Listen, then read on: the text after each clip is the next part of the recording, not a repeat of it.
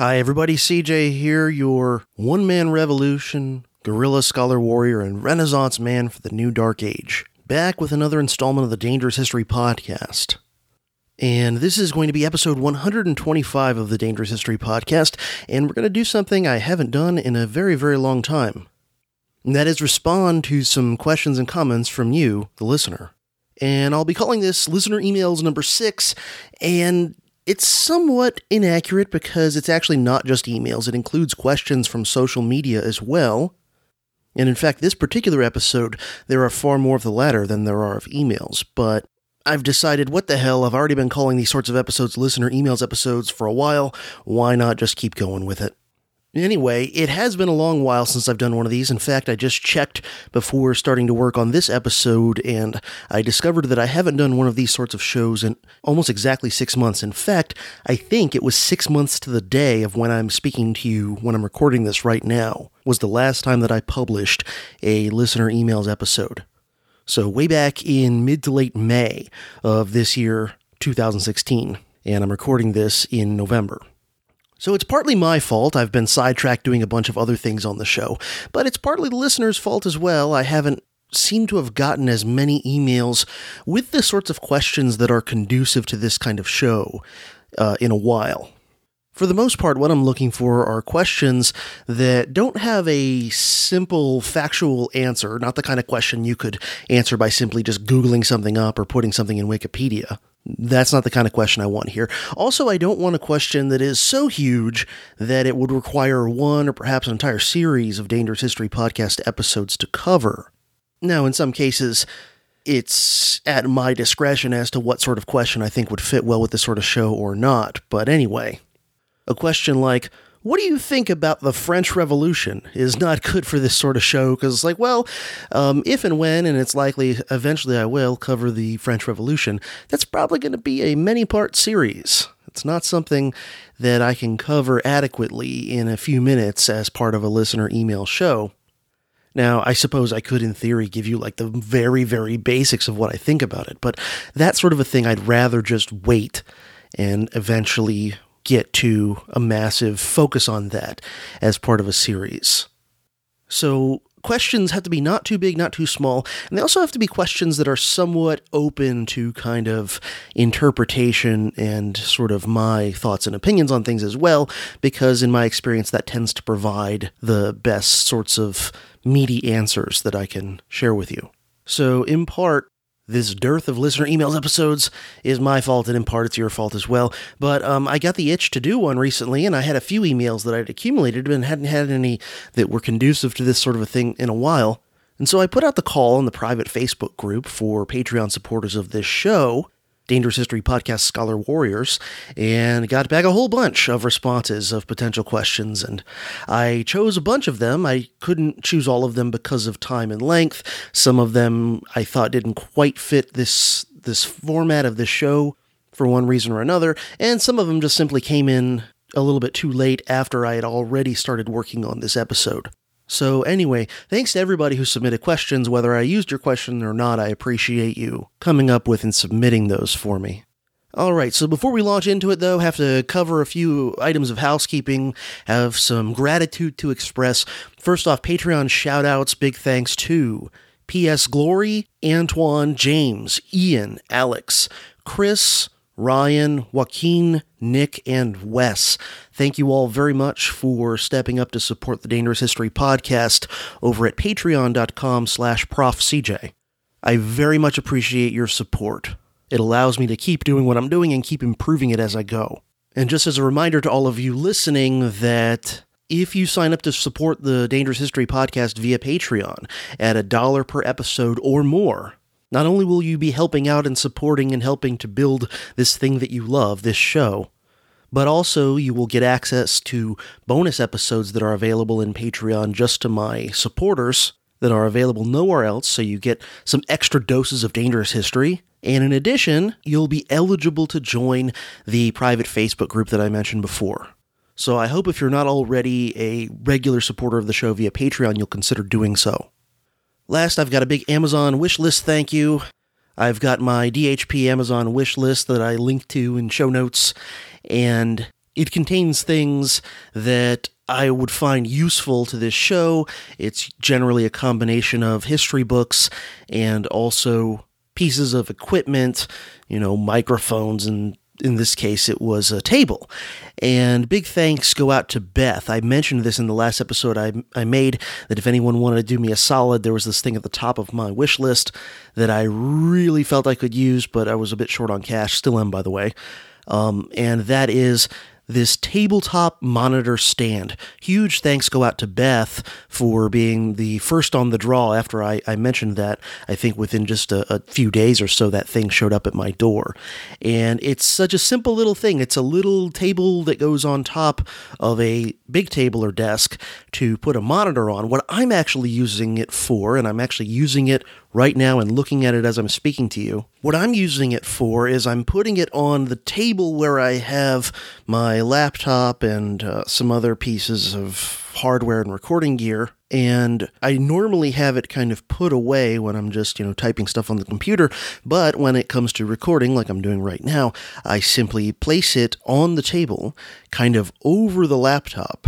And then I have a foldable, adjustable wooden book stand that I put on top of this table to hold my notes. And I'm going to put both the tabletop stand and the book stand that I place on top of it in the show notes in case you don't know what I'm talking about. You might find it interesting if you do any sort of work like this.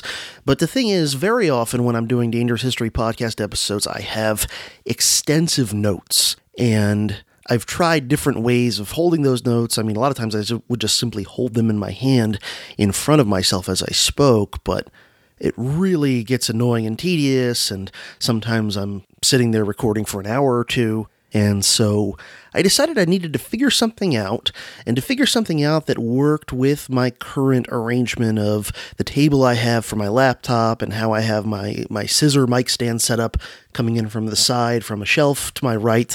And eventually I realized I wanted something that would hold my notes at eye level when I'm seated at my desk, and that would hold it basically just on the other side of where the back of my microphone is, so I could kind of look past the microphone and the mic stand and see it anyway. Probably too much detail, probably too much information, but anyway, it is a simple little table that, to me and my setup anyway, has made a world of difference, so thanks again, Beth.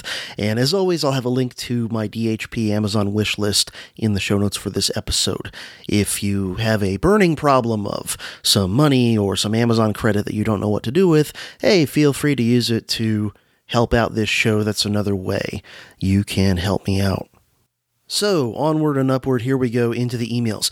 Now, the first email is an email from way back, actually from shortly after I published that last listener emails episode that I mentioned a moment ago. That last one back in May, one of the listener emails that I responded to way back then, and the episode I believe was 99, if I'm not mistaken, of the Dangerous History podcast. One of the questions I responded to had to do with kind of my interpretation of Islam and how the radicalism of Islam and so on should be seen and should potentially be handled. And I got this email from Max shortly after I published that episode with some of his thoughts on the whole question, which I thought was an interesting enough email that I would share it with you. And Max, of course, was kind enough to give his okay on me sharing it in the next email episode I did. Of course, had no idea that it would be 6 months until I would do another one. So, Max, I hope you're still listening. I did not forget about your email. I kept it, saved in a folder where I save these sorts of emails, and simply salted it away until I finally got around to doing another one of these. So, here's the email from Max. I listened to your comments about combating radical Islam in your listener emails number 5 show, and I had another thought to share about why Islam seems so far behind Christianity and Judaism when it comes to secularism, modernization, etc. Perhaps it's because Islam is a much quote-unquote younger religion than all the other major world religions. Judaism and Hinduism have origins dating back to 500 BC, and even Christianity is right around 2,000 years old. Muhammad died in the early to mid-600s, meaning that, by comparison, the other religions have had at least half, if not a full millennia, more to mellow out, if you will. If you date Islam to around 600, then it's roughly 1,400 years old. What was Christianity up to around the year 1400? Well, they still had the Spanish Inquisition. They were at least 100 years away from the Protestant Reformation. Women's rights were non-existent. People were burned at the stake for being accused as witches, as well as other crimes of heresy. They weren't far removed from underwriting the death and destruction wrought by massive holy wars in the Middle East, and the Hussites were still heading over there from time to time in the early 15th century. Things didn't get much better over the next 300 to 400 years, and you still had events like the Salem witch trials, all of Europe's religious outcasts colonizing North America, and women's rights didn't really start to gain equal footing in our society until 1920, and some would argue haven't reached equal footing even today. Now, this is nominally characterizing our Western culture as purely Christian, but I don't think that's too far off considering it's only in the last 50 to 60 years that the influence of church on our society has waned from where it was even 100 years ago. Anyway, just some thoughts kind of randomly thrown out there, which I know you enjoy, and may be worth sharing on the next email show. I think that overall it's really whitewashing religious history when some people look at the things going on within the radical elements of Islam and say that they're savages and it's because Islam is so fundamentally different from Christianity and Judaism that's the reason for the impasse between the two religions in the modern era. When you look at the development of Christianity over the centuries, you might argue that Islam is simply going through their religious growing pains, no differently than Christianity did, and doing many of the same things that Christians did back then. I think your point about letting our modern pop culture seep into their society would go much further to bridge the gap than using the threat of force. As those media and pop culture elements permeated our broadly Christian society over the last 40 years or so, Christianity in the West has mellowed out dramatically. All right, and that's the end of Max's email, and I think it's a lot of thoughts worth considering. I've heard and read some other people express similar ideas as well on the matter.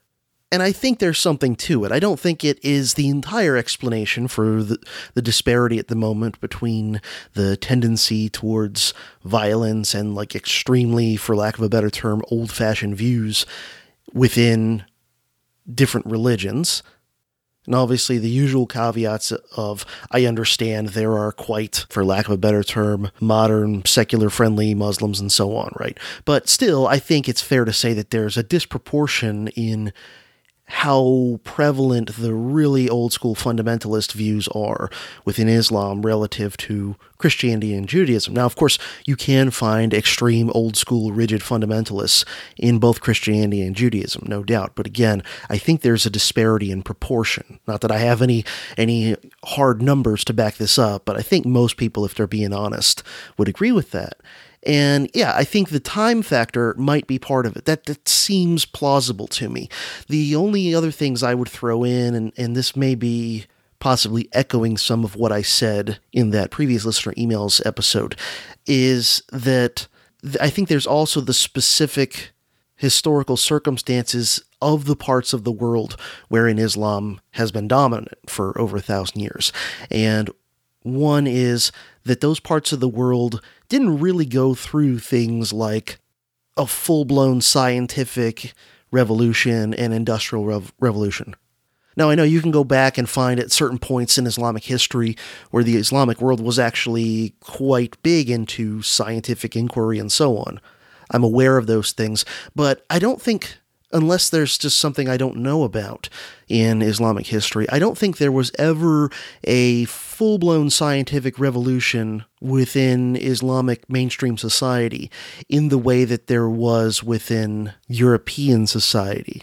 Say, from the era of people like Galileo and Isaac Newton onward through the next several centuries. I don't think there was ever anything like that within an Islamic society going further back. Again, I'm open to correction if there's something I'm missing, and again, I'm aware that there were some time periods in which some Islamic societies were doing a fair amount of science and whatever. And then there's never been anything comparable to an industrial revolution. And so, in a way, you've got this situation where a lot of the parts of the world that are mostly Islamic, they're now kind of in the modern world, but they didn't go through the process to get there. They just sort of had it dropped on them. I don't know how else to put it. So they've got access to modern communications technology and modern weaponry and all these sorts of things, but they didn't go through the process of evolving a society that created those things. And so on. This is how I think you can have this weird juxtaposition where terrorists who, at least according to a lot of their own rhetoric, want to turn back the clock hundreds of years, are using tools like laptop computers, satellite internet connections, smartphones, and modern weaponry to try to turn the clock back. It's kind of interesting. And then the other specific circumstance that I'm pretty sure I did mention a bit in my previous coverage of this topic is that also I don't think it's a coincidence that these are, in most cases, parts of the world that the United States especially, and the rest of the West in general, has been really screwing with badly for a century or more. And that atmosphere tends to cause people to sort of double down on their fundamentalism as a reaction against being aggressed upon by outside alien cultures. And it tends to empower those within the society who are already of that sort. Just imagine if in the future the United States becomes a very weak shadow of its former self, and there's some new superpower that's of an alien culture and of an alien religion that almost no Americans share. And it could be Islam in this hypothetical example. It could be some other new religion we haven't even heard of yet. It could be, I don't know, devout Hindus. I don't care what. But something that's very different from what most Americans' religious beliefs are. And imagine that this new superpower with this alien belief system and culture does the same sorts of stuff to America that America and some of its allies have been doing in the Islamic world for, in a lot of ways, the last 100 years, but especially in the last 40 or so. Do you think that those actions would cause Americans to give up their faith and either become secular atheists or adopt the faith of those who are bombing them, droning them, invading them, etc.? Seems to me pretty unrealistic to expect that's what would happen. Instead, it seems to me the more likely thing would be that Americans would double or triple down on the most extreme fundamentalist version of their faith and use it as kind of a tool in the toolbox of fighting back against the invaders and occupiers and so on. So anyway, Max, I think you've got a good point. I think it seems like that might be part of the scenario as well, but I would say also at the end of the day, I would still say that part of the stew are the things that I mentioned before. So, thanks for the email though, Max. Appreciate it. Next question comes from Penny from the Facebook group, and Penny writes, "Like some of you, I refuse to vote, though I do on the very local level and for propositions. My question to you is, what or whom do you think could convince you to bother voting?" Yeah, I had to think about this for a while. It's been quite a few years since I voted, and I haven't been particularly tempted back into the voting booth ever since. Last time I cast a ballot was for Ron Paul in a Republican primary, and Ron Paul was as moderate as I was willing to vote for at that time. And I have to say, I've become much less moderate in the years since then. And I can't foresee very many instances in which I'd be likely to want to go vote again. I know there's the argument from some libertarians and anarchists that voting is always a violation of the non-aggression principle. I see it as more of a gray area myself. I mean, my default position is don't vote. But I can foresee potential scenarios in which it might be possible to vote for some sort of reduction in statism and consequent increase of personal freedom in such a way that you're not simultaneously voting for things that will potentially infringe upon the rights of others. And I know all the other arguments against voting across the board as a moral thing. I'm familiar with them. I just personally don't agree that it is 100% impossible to ever vote in any scenario in which you're not violating the non-aggression principle. I think those cases where you could vote without violating the NAP are very rare and unlikely scenarios, but I can foresee them potentially. Now, me thinking hypothetically, what might it take for me to vote? Well, I might consider, and I'm not even saying that yes, I definitely would, but I might consider casting a ballot for a major party candidate who actually had a reasonable chance of winning, if that candidate's platform closely resembled something along the lines of, say, the beliefs of Murray Rothbard or Lysander Spooner. But nothing short of that would entice my vote at this point, and I still can't guarantee that I'd vote, even if the ghost of Rothbard was on the ticket of a major party. And if such a candidate was on the ticket of a major party, I might only be tempted to vote if, number one, the person had a snowball's chance in hell of winning. I mean, if every single poll showed them down by 50 points, me voting doesn't matter. If it's for president, I would only do it if I was in a state that was actually a swing state. Because, of course, in this election, if you voted in Utah, your vote didn't mean a damn thing because Utah was going to go 78% Trump or whatever it did, regardless. And the same thing, if you lived in Vermont and you went and voted for president, you are even more of a fool than just a typical voter, because Vermont was going to go 70 some odd percent for Hillary Clinton no matter what.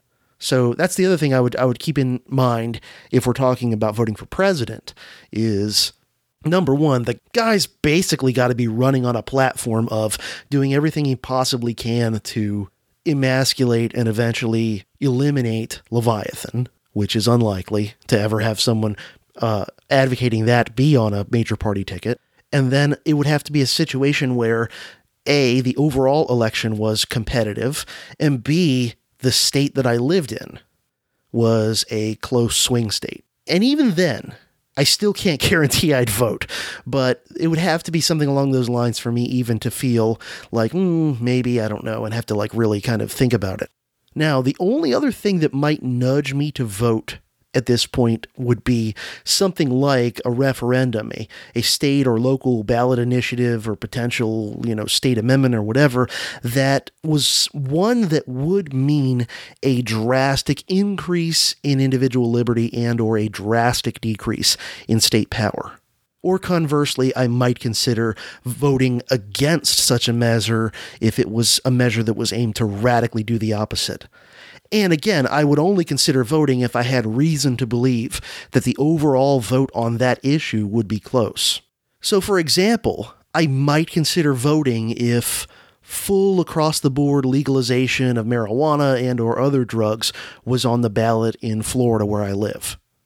And I would only consider voting, honestly, though, if such a measure was on the ballot and there was reason to believe that the vote might be close either way. Because if it's clear it's going to pass in a giant landslide, why would I bother going to vote? It's going to pass.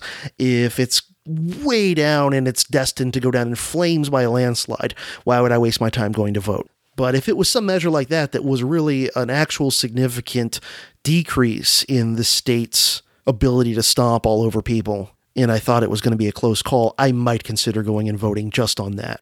And then for all the candidates for office, write in whoever, Malcolm Reynolds, Han Solo, Tyrion Lannister, the Stay Puft Marshmallow Man, whatever. And another example of the converse would be Florida currently does not have a state income tax, and if there was a state income tax initiative on the ballot and I thought it might be a close call that it might pass, I might consider voting, because that actually does directly affect me and my freedom and whatever, and I think I already pay enough taxes to Florida anyway. However, most likely in Florida, given its current climate and current makeup and so on, the odds of a state income tax amendment passing seem ridiculously impossible, so I wouldn't worry about it too much. But in a scenario where it looked like it might pass, I might actually go vote just for that. In general, I feel that it's very unlikely I will ever vote again in the rest of my natural life, so... But anyway, those are a few very, very specific instances in which I might consider changing my mind on that. Next question comes from Ken in the Facebook group, and Ken says, with the recent election, another when the popular vote deviates from the electoral vote outcome, can you both examine why the electoral system was originally adopted, and if it still serves a purpose other than to allow certain parts of the country to have a disproportionate say in the presidential election? Okay, well, my answer to that is going to be kind of short, Coincidentally, as I was putting together material for this episode, Tom Woods did a recent episode on this question with a couple of historians, Brian McClanahan and Kevin Gutzman, as guests. And these two guys are much more of kind of fans of the Constitution and the Founding Fathers and whatnot than I am.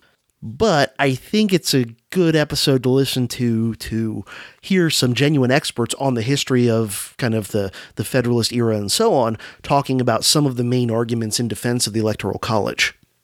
Basically, the argument of those who designed it was against democracy. It was, you can't just have simple majority rule on something as important as choosing the president of the United States. There has to be kind of a filter. The election has to, the people have some input, but it's sort of an indirect thing. That's how the election of U.S. senators originally was done too, by the way. Voters didn't originally choose U.S. senators directly. Instead, they would elect a state legislature who would then in turn choose a senator from that state. And so part of it is this elitism / anti-democratic attitude of a lot of the founding fathers, especially the Federalists who wrote and structured the Constitution. In addition, I think the Electoral College was in part designed to still have a certain amount of federalism in the sense of states are voting for president as states. Also, the way the Electoral College was originally designed and worked for the first few election cycles, it was originally designed and conceived of and operated in such a way that the electors were given much more independence than they have today. And so the original idea was, okay, each state is going to choose what, supposedly, according to the Federalist scheme, are wise, enlightened, educated men from their state who are above average in their knowledge of current events and so on. And then these wise, educated electors from each of the states will meet together and cast ballots for the president. And so that was the idea, to try and have popular influence on the choosing of a president by having the voters of each state be able to vote for electors, but then have a filter against too much democracy and mob rule by having the electors themselves then be able to be kind of independent and use their own independent wisdom and so on to choose the president. Now, of course, I'm an anarchist, and if I had been in the 1780s and had to pick a side within that paradigm, if I had to pick a team, then I would be anti-federalist and opposed to the Constitution. But that said, I'm also not a dogmatic believer in the faith that more democracy always, or even usually, gives you a better result. So the Electoral College is not something that I personally get very hepped up about one way or the other. And it seems to me like it's yet another issue where people in politics basically will just support whatever side of the argument happens to coincide with the interests of their political team at any given moment. So, in my mind, when there's a discrepancy between the winner of the popular vote and the winner of the Electoral College, it seems to me whoever loses the Electoral College but wins the popular vote, their supporters will complain. But I think in most cases, if the shoe had been on the other foot, in other words, if it had been the other way around, if it had been the other way and where Hillary Clinton won the Electoral College and Donald Trump won the popular vote, they would have just simply been on the other side of the argument. If that had been the case in this election, all these Hillary people who are saying, oh, the Electoral College is stupid and Hillary should be president, they'd be saying the opposite. They'd be saying, well, she won. According to the Constitution, it's the Electoral College. She's the president. And likewise, the Trump people would equally be hypocrites if the shoe had been on the other foot. Right now, they'd be saying, well, Trump really should have been president. He got more votes. Electoral College is an outdated anachronism.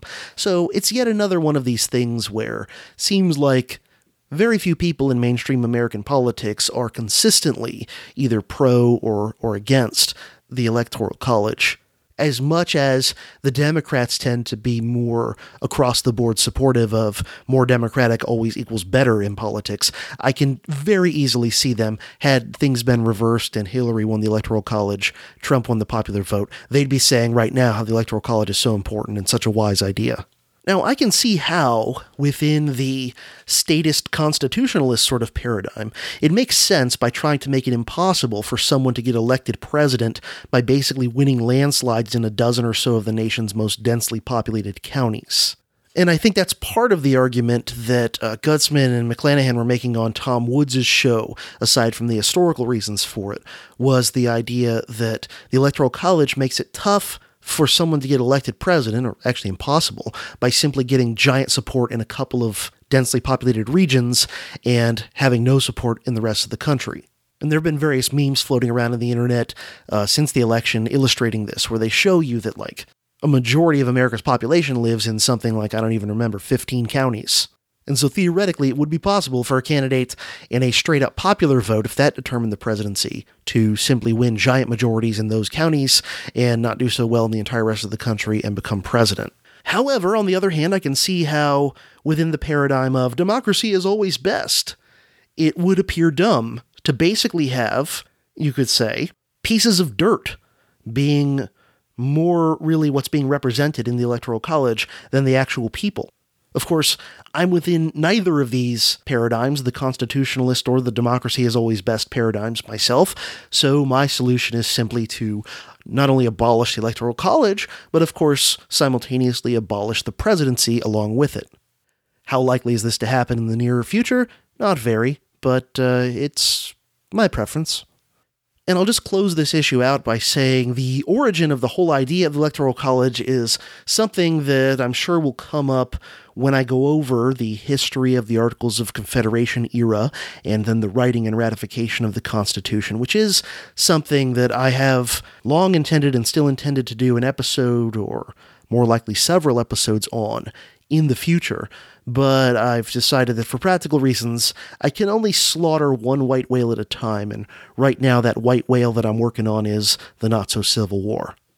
Our next question comes from Jan in the Facebook group, and Jan asks, why was Carroll Quigley's Tragedy and Hope ignored by almost everyone but the Birchers? I know that's an odd question, but I guess it's been bothering me since I read it. Thanks for the question, Jan, and I would say part of the answer on that particular book, let's be brutally honest. For the most part, not only is it a gigantic history book with very small font and I think no pictures if I remember right, and those sorts of books are rarely bestsellers anywhere, especially in America. But in addition to that, most of the book, let's be honest, is dry and boring as hell. I've read it myself a long time ago, and I have to say, I did not enjoy most of it, even though Quigley clearly is a brilliant historian and intellectual, and you do get those little occasional fascinating snippets in that book where he talks about the kind of behind-the-scenes conspiracy type stuff. But in between a lot of that is some pretty dense, boring kind of generic history that's pretty dry. So to be brutally honest, I think that's part of the answer. Now, you could probably find other books that have also been neglected that had some very important or potentially dangerous ideas in them that are much more readable. And so, we can't place all the blame for the neglect of Tragedy and Hope purely on the fact that it's a gigantic, dense, and often fairly dry history book.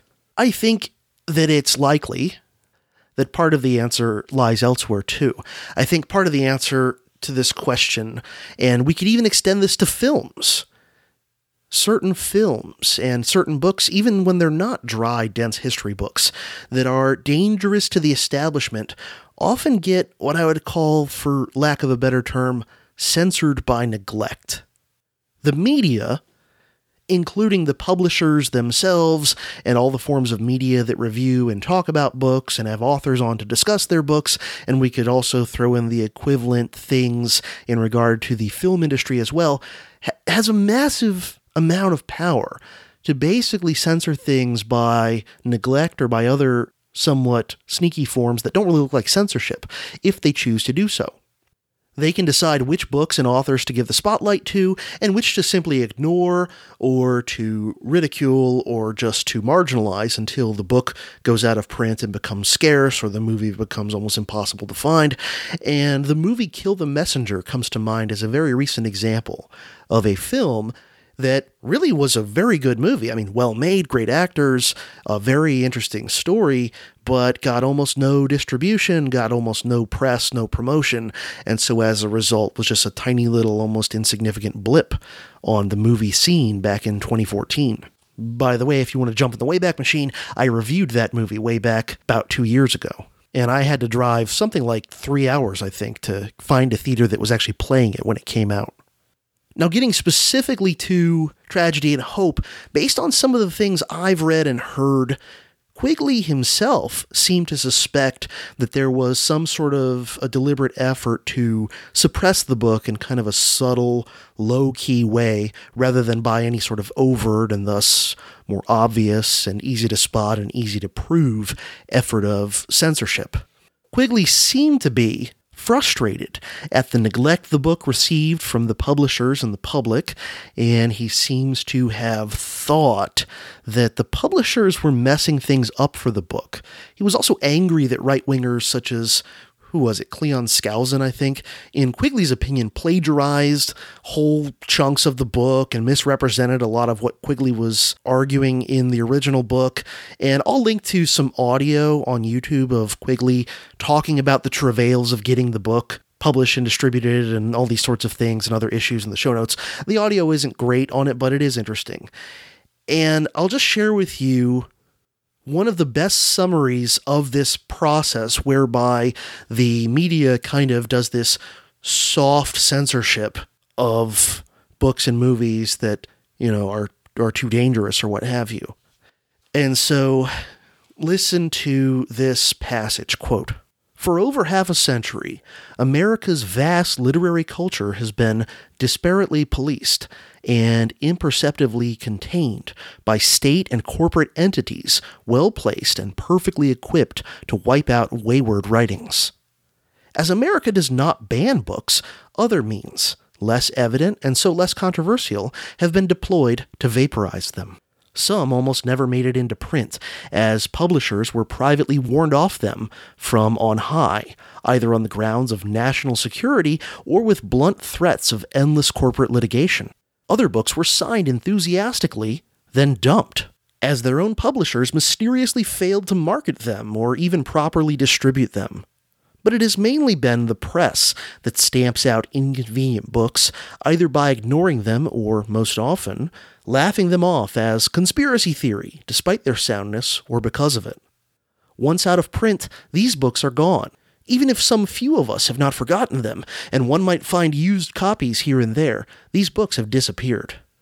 Missing from the shelves and never mentioned in the press, and seldom mentioned even in our schools, each book thus neutralized might just as well have been destroyed en masse, or never written in the first place, for all their contribution to the public good." End quote. And that's a passage from Mark Crispin Miller's series introduction to a series of books called the Forbidden Bookshelf series, of which I have, at the moment, just one book. And it's from the beginning of my Kindle edition of the Peter Dale Scott book, Dallas 63, the first deep state revolt against the White House. And like I said, it's one of the best summarizings of this kind of low-key unofficial censorship that is carried out by the media establishment in America, sometimes at the explicit direction of people within the state apparatus, sometimes not, sometimes simply because these people are all kind of involved in a certain amount of groupthink, and anything that's too far outside of their paradigm, they're going to attack even if no one from over at the CIA or whatever tells them to. So I think, at least in part, that might explain what happened to Tragedy and Hope, though of course over the years since it's attracted quite a cult following. And I just have to say that personally, I still get a thrill whenever I discovered some battered old book that hardly anyone's ever heard of, but that contains some important paradigm-shaking information. Next question comes from Kent in the Facebook group, and Kent writes, "What lessons can we learn about peaceful anarchy from the Republic of Cospaia?" Or Cospaia, I'm not sure how to pronounce it. It's spelled Cospaia. All right, Kent, I've got to be honest with you. You get a imaginary commendation from me for asking about something that I was totally clueless about. That's tough to do. And I've got to be honest with you, I've simply never heard of Cospaia before. So, Kent, thank you for bringing this up and letting me know about this. Of course, I immediately Googled it and read a few things about it here and there online, and it certainly seems intriguing and possibly might be a good, relatively modern example of a stateless society doing just fine for quite a long time without turning into Mad Max or Somalia or whatever. Now that said, at this point, I'm not going to comment in huge detail about this, simply because my knowledge of it is still very minimal and superficial at this point. Basically, read a few articles about it on the internet, but certainly there's enough there that I'm intrigued, and I have to say this might be a possible answer to the big question I'm going to have at the end of this episode. So just briefly a sketch of this, if you've never heard of this as well. Cospaia, or Cospaia, however you say it, is a hamlet in Italy that for almost 400 years was an autonomous republic that really in practice was pretty much anarchic. And apparently how this came about was that the Pope, who used to own a good chunk of land, especially in central Italy, sold some real estate to the Republic of Florence in 1440, and a little piece of land containing Cospaia wasn't mentioned in the treaty, so somehow kind of by default it was not quote-unquote owned by any political authority, and the people who lived there basically declared their independence. And from 1440 until 1826, it was a little tiny autonomous piece of land, and it prospered, in part due to cultivating tobacco there. And it apparently didn't have almost any of the things we think of as essential to a state. It didn't have a police force, it didn't have an army, it didn't have courts. And at least for a while, it seems to have had some sort of an ad hoc council of kind of respected elders who dealt with things like resolving disputes, but that was about it. And so in some ways, it almost reminds me a little bit of how the Old Testament describes the era of the Book of Judges, before the Hebrews demanded and eventually got a king and basically got a state. Prior to that, you simply had sort of wise, respected judges who helped settle disputes. So anyway, it appears that this little country in the heart of Italy was basically, for the most part, an anarcho-society for nearly 400 years and did pretty well. And you might say, well, yeah, but eventually after 400 years, it was done away with. It was kind of absorbed and divided up between the Pope and Tuscany, and then eventually when a unified Italy came along 50 years later, it obviously is part of that. So yeah, it didn't last forever. But 400 years is quite a bit longer than most states typically last intact without either being conquered or split up or replaced in a revolution or whatever. So it's certainly an intriguing story that in my mind deserves more investigation. So thanks again, Kent, for bringing this to my attention. Next question comes from Jacob in the Facebook group, and Jacob asks, do you know anything about the historical fiction adventure novels written by G.A. Henty? What other historical fiction have you read, and is there any you might recommend seeking out or avoiding altogether? Okay, Jacob, well, first, I must confess I'm not at all familiar with Henty, so I had to look him up when I got your question. So, for those of you who, like me, don't know him, he was an English writer in the 19th century who wrote a lot of historical adventure novels that apparently were very successful. Since I've not read anything by him, I don't have an opinion on him specifically, but he sounds interesting enough that maybe one of these days, like, I don't know, once I'm done with the Civil War series, I'll try reading something by him, especially considering it looks like, at least as of me glancing at this yesterday, that you can get his complete works on Kindle for $2.99, so at some point I probably will check him out. I've always got, 20 million things backed up on my reading list, but he's now on that gigantic list. And I have to say, in general, I like 19th century sort of British adventure writers, whether they're writing about historical stuff or about what, to them at least, was contemporary stuff. So I'm a huge fan of guys like Robert Louis Stevenson and Sir Arthur Conan Doyle, for example. So I think there's a good chance I'd probably like Henty. But speaking about historical fiction more generally, I have to say that most historical fiction that I've encountered I don't like that much, because I think I have a very narrow range of balance that I like between the history and the fiction. I've got this sort of sweet spot that if a book isn't in that sweet spot, if a novel's not in that sweet spot, I just don't end up liking it. And it may surprise you. You might assume, because of who I am and what I do, that I would want books that are way more history than fiction. And in fact, I like it to not be too much of either. I don't like it to be either too much fiction or too much history. If it's way too over-the-top, goofy, fictional with just a thin veneer of history on it, I don't know, something like Abraham Lincoln Vampire Killer, which on the one hand I can kind of appreciate it as just sort of like a campy horror movie. But on the other hand, I mean, I don't think it's something that I would ever really get into. So I don't like it to be too fictional, but I also don't like it to be too much just straight up history. Because then I feel like, well, I'd rather be reading an actual history book than reading something that is a fictional depiction but completely of real things. I like a blend of the two, and like I said, I've got this certain sort of balance that I kind of see as the sweet spot, for me at least. Now, everybody's taste is different, of course, this is a subjective matter, but I would say that I tend to like historical fiction better when the main protagonist or protagonists of the story are actually not real major historical figures. In other words, the main protagonist may be either entirely fictional, or they may be based on a real person or an amalgamation of several, but in general, I don't like historical fiction where the stars of the story are real, major historical characters. So just as a hypothetical example to illustrate this, I would probably not like an historical fiction novel that starred, say, Robert E. Lee. I would likely prefer, all other variables being equal, like writing quality and so on, a book that was centered around one or more enlisted men and or low-level officers in Lee's army, and possibly also in the opposing armies, whether such men were entirely made up and fictional, or whether they were based on some real low-level officers and enlisted men and so on.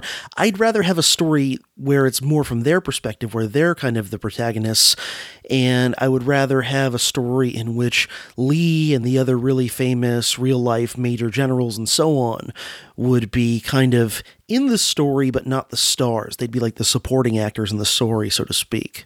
And I'm not 100% sure why, but that's what I prefer, I guess. Maybe because it tends to lead to more realistic portrayals of the big historical characters, because they're not the stars, and so they're kind of more able to show their imperfections and that sort of thing. And maybe it's because the author is more likely to be creative with characters who are either minor historical figures or who are fictional historical characters that didn't really exist. Maybe it's because the author's more likely to be creative with those sorts of characters than they would be if they focused on the big names that everybody knows about and that there are, 1,000 biographies of and so on. That said, again, I'm okay with major historical figures being in the story. I just generally, at least based on the historical fiction I have read, I prefer them to not be the main central protagonists. So, some examples of historical fiction that I have liked, that I've read, one, of course, is American Tabloid by James Ellroy, which I recently discussed with James Corbett of the Corbett Report on an episode of Film, Literature, and the New World Order, FLNWO. And you can check that out. I already posted a link to it on my site. I'll probably throw a link in the show notes for this episode as well. You can check out our discussion there to get a feel for American Tabloid. And that's one that I really like. I also like a lot of Stephen Hunter's novels, which he's kind of got two time tracks. He's got a father and son, both of whom are military sniper type guys.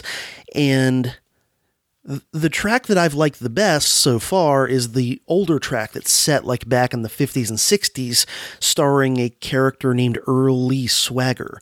And I'm talking about novels such as Hot Springs, Havana, The Third Bullet is very good. It ties into the Kennedy assassination.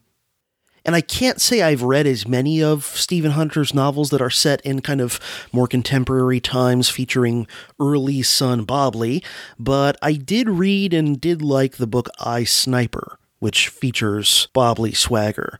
I've not read the book Point of Impact, which was the basis for the Mark Wahlberg movie Shooter, and honestly, regarding the movie Shooter, it's been long enough since I saw that movie. I think I saw it maybe when it was in the theater or right after it came out on video, and I don't think I've seen it since, so honestly, I don't even remember much about the movie. But what I like about Stephen Hunter as a writer is, first off, he's a good writer, which there's a lot of people out there publishing novels, some of whom are even pretty successful, who just aren't that good of writers. And Stephen Hunter, in my opinion, is a good writer of any genre. And he strikes, to my taste, a pretty optimal balance of historical accuracy combined with fiction. And also, unlike the vast majority of successful novelists, and also Hollywood for that matter, Stephen Hunter is actually a genuine firearms enthusiast, and thus his treatment of topics like guns and gunfighting is actually not bullshit. It's actually realistic, he actually understands how these things work, and so on, and that's refreshing as a guy who's not a, expert tactical shooter or anything like that, but a decently good shot and is kind of an enthusiast of the shooting sports. I appreciate someone who actually covers those things realistically and accurately. But on the other hand, unlike a lot of the quote-unquote writers, where they write these novels that you can pretty much only buy at gun shows, and they're like, some kind of even more fantastical version of Red Dawn, of a handful of guerrilla fighters taking on Delta Force and winning and all this sort of thing. A lot of those novels are basically attempts to have instructional manuals on how to fight the government or whatever in some Red Dawn scenario. And a lot of them, I'm not necessarily saying all of them, that you can't find a novel of this sort out there that isn't badly written, but in my experience at least, much of these kind of, for lack of a better term, gun show novels out there are just not terribly well written. They're just not.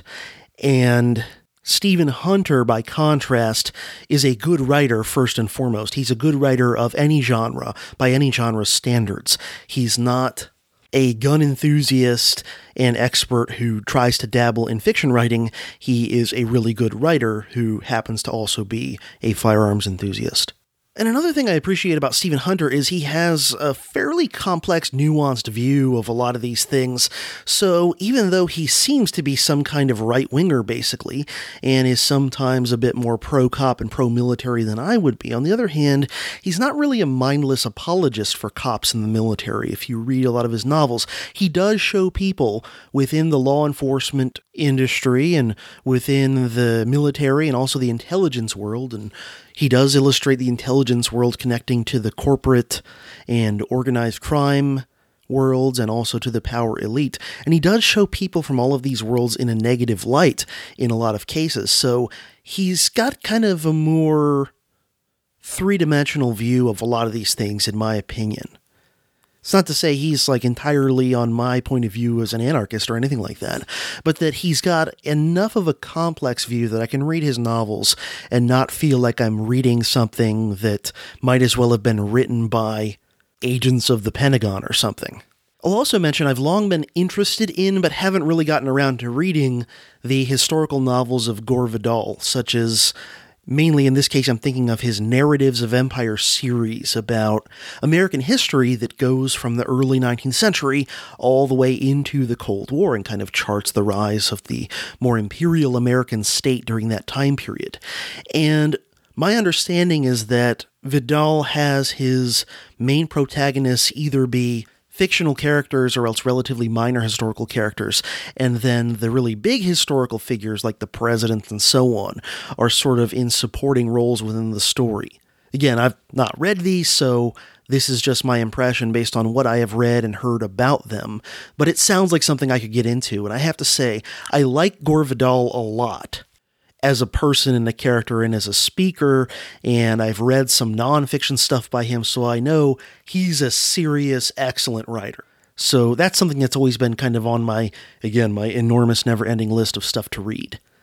As a youngster, I remember liking two historical young adult fiction novels about the American Revolution, and that would be April Morning by Howard Fast and Johnny Tremain by Esser Hoskins Forbes.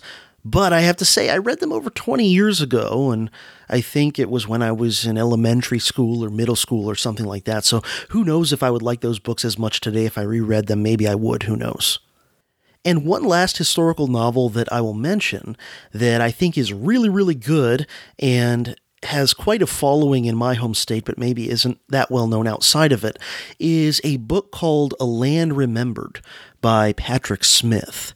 And this is a great historical novel. It's multi-generational. It's set in Florida, and it starts shortly before the Civil War and then goes through 3 generations of a family in Florida from the right on the eve of the Civil War into the 20th century. I forget exactly how far forward they go, but they go well into the 20th century.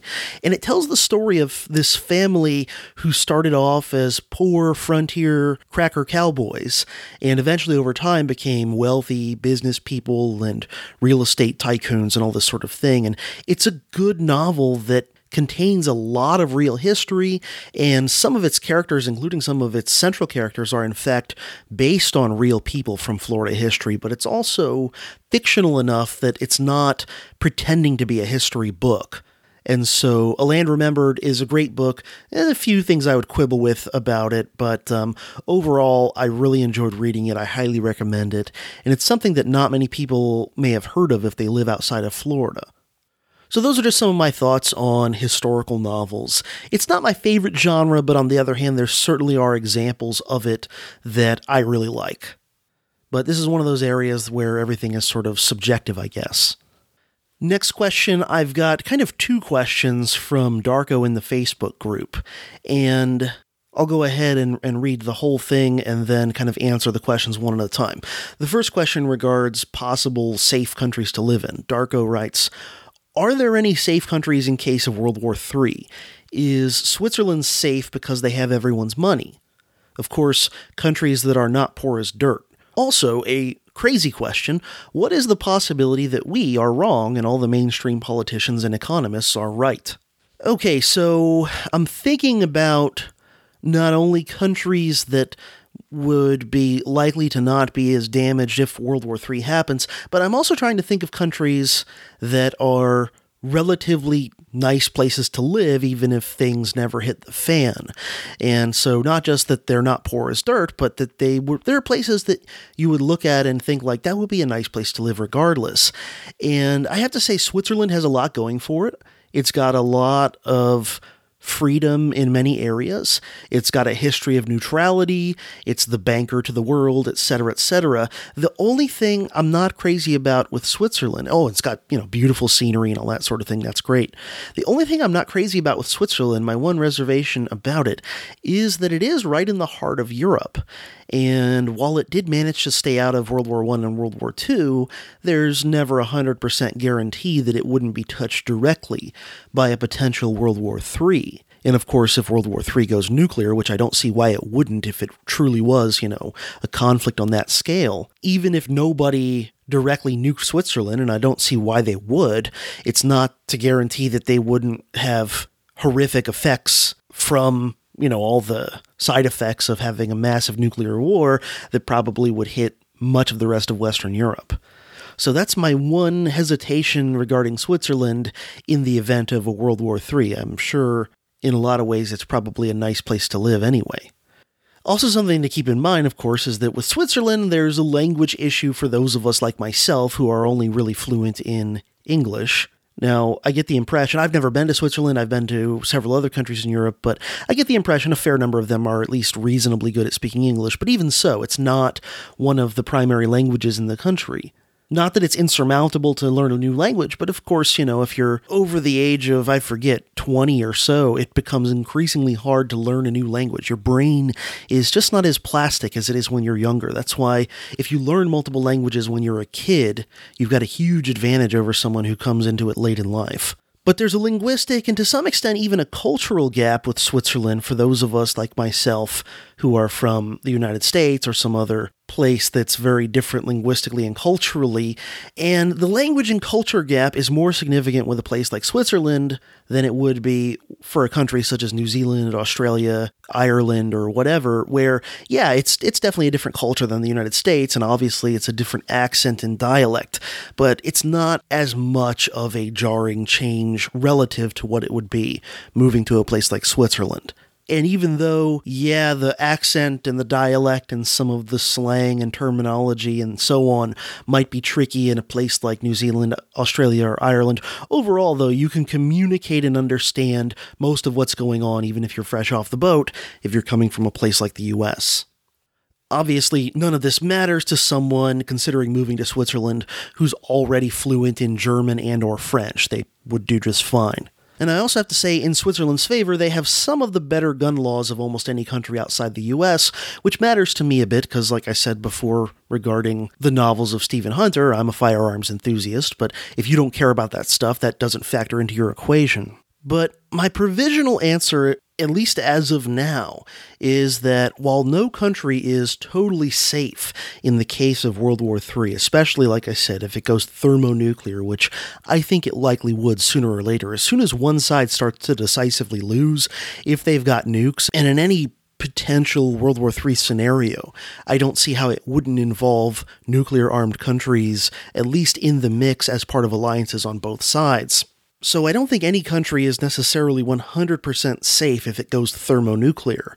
But I think at this point, at least based on what I know, that the best bet in terms of a place that is a first world country, that is a nice place to live in, even if things never go wrong, and that does have a lot of positive attributes for it on a lot of fronts, and that would be probably one of the last places to get directly touched by a world war, would be New Zealand. It's certainly not a perfect place. I'm sure it's got its problems here and there, but on the whole, looking at it, it's a safe, prosperous first world country. It ranks highly on most categories of freedom, including economic freedom, and while it doesn't have as much of a perfect history of being neutral and staying out of war as Switzerland, overall it's been much less involved in a lot of the wars in recent times than most of America's close allies. They're not part of NATO, which is to the good, I think, in a World War III scenario. And while technically I think the ANZUS Pact between the Australians, New Zealanders, and United States is still a thing, when you look at the details, New Zealand is not as tight to the United States as Australia. They've been, especially in recent decades, more reluctant to allow any sort of American military presence. I think very recently the Australians invited in an increased contingent of U.S. military presence in their country. New Zealand has not been that way, and I think since the 80s, they have declared their country a nuclear-free zone. So not only is there no chance of the U.S. basing any nuclear missiles there, they don't even allow nuclear American submarines to come in and use their ports. Also in New Zealand's favor is its geographic isolation. It's even a bit further from the Eurasian mainland than Australia, and overall, I think that's about as remote as you can get from likely conflict zones of a World War III without living in either some god-awful third world shithole or some kind of place that's so isolated and empty that you can't have a reasonably comfortable life. About the only things that I see negative, at least from my point of view about the country, are its gun laws, which aren't as bad as the UK or something like that, but are still a bit more restrictive than my preference, which was pretty much no gun laws. And then, of course, there's also the threat of earthquakes. But almost everywhere in the world has some sort of natural disaster potential, whether it's earthquakes, hurricanes, tornadoes. It's pretty tough to find a place that doesn't have some potential natural disaster, flooding, whatever it is. That said, while I'm somewhat familiar with its history, I've never visited New Zealand and obviously have never lived there, so all my knowledge is academic, kind of from a distance. I know I've got some listeners from there, including at least one who is a Patreon supporter and member of the Facebook group. Hey, Troy. And I'm sure Troy and possibly my other Kiwi listeners could add a bunch more, good and or bad, about living there. I have to say, it's one of those countries where the people have a reputation for being very laid back and friendly, and I've met a few Kiwis personally, though I've never been to New Zealand, and I found them to be just really nice, likable, good people. And of course, as we all know from seeing Lord of the Rings, the scenery is freaking killer. Now, Australia intrigues me too. There is a lot I like about it. The two things that make me a little bit more uneasy about Australia than New Zealand are, number one, they tend to be closer allies to the US than New Zealand, and also they're physically closer to the Eurasian landmass, so more likely to be directly hit in some way if World War III happens. And all you have to do is look at World War II. I mean, New Zealand sent soldiers to participate in World War II, but as far as I can recall, there was never any direct bombing or invasion of New Zealand, and never any likelihood of it happening anytime in the foreseeable future, whereas Australia was a little bit more closer to the mix of the battles in the Pacific and faced a little bit more of a potential for a real threat. One other that I'll mention is the place I went last spring, and I'm going again next spring, and that's Ireland. And I think it also might be worth considering. Like Switzerland, it's not part of NATO, which is a plus, although unlike Switzerland, Ireland is a part of the EU, which has some pluses, but also from the perspective we're talking about here could potentially be a minus. Here we're talking about the ability to not get sucked into a major war. Now, it's true that Ireland stayed out of World War II, and they're probably the best country in Europe that is also geographically removed from likely conflict zones. I think the only one that's even more that way, and to me almost it doesn't even really seem like it's Europe, but I guess technically it is Iceland. And maybe that's something worth considering. It's got its pluses and minuses as well. I'm not as familiar with the status of Iceland in regard to alliances with other countries that might bring it into World War III, so, I won't comment about that at this point. But Ireland stayed out of World War II, and it's kind of removed from a lot of Europe physically. And they've got a pretty good track record of staying out of a lot of stuff ever since they got their independence. And as with New Zealand, it is a beautiful country that ranks pretty well in many categories of freedom. There's things I don't like about it. It also has restrictive gun laws. In the case of Ireland, I think it's comparable to the UK. There's very little firearms freedom other than a few things that are highly regulated for simple hunting weapons. But on the plus side, it is a small country with a relatively light population density throughout much of it, and a people who have a reputation, in my experience, deservedly, for being nice and friendly folks. So that might be worth looking into as well. And again, ranks pretty high on many types of freedom, including economic freedom, at least for the last 20 years. So those are just some of my thoughts on the question of places you could potentially move to try to sidestep a World War III as much as possible that are also decent places to live otherwise. Now, as to your second question, the one on the possibility of whether folks who think the way I do, and probably the way many of you do, that we might in fact be wrong and all the mainstream people are right. Obviously, at the end of the day, I don't believe that, or else I wouldn't have the points of view that I have. However, I think it's always important to hold out the possibility that you might be wrong and to periodically look at the alternatives and kind of look at them sort of with fresh eyes and an open mind and say, okay, if they're right, then what evidence would I see of this? And if I'm wrong, what evidence would I see of this? And to periodically do this. Because you don't want to get lost in a bubble where you're only interacting with and reading stuff from and listening to stuff from people who already agree with you on everything. You won't want to be in an echo chamber. And for me, it is somewhat automatic that I'm going to be confronted with things I disagree with on a regular basis. Not only because, like most of you, most of my kind of immediate family and other people in kind of my personal physical life don't agree with me on everything, but also remember, I work in academia and have been in academia now for close to 20 years, counting the time I spent as a student. And you better believe the vast majority of people that I'm around and that I hear from and that I interact with and so on a regular basis don't agree with me on very much. And so this is in a way kind of a good thing, I think, for me, because it means that I'm routinely exposed to alternative points of view that are in opposition to mine. And I'll admit that not all opposition to my point of view is created equal. In other words, there are more intelligent and less intelligent arguments in favor of kind of mainstream politics and mainstream even leftism and so on. I mean, there are more rational and reasonable cases for it than others. And let's be honest, part of the reason why academia currently is so messed up is because, for the most part, it is just a gigantic echo chamber where everybody agrees with everybody. And one of the few academics who's done some great work on this is the psychologist Jonathan Haidt. His last name is spelled Haidt.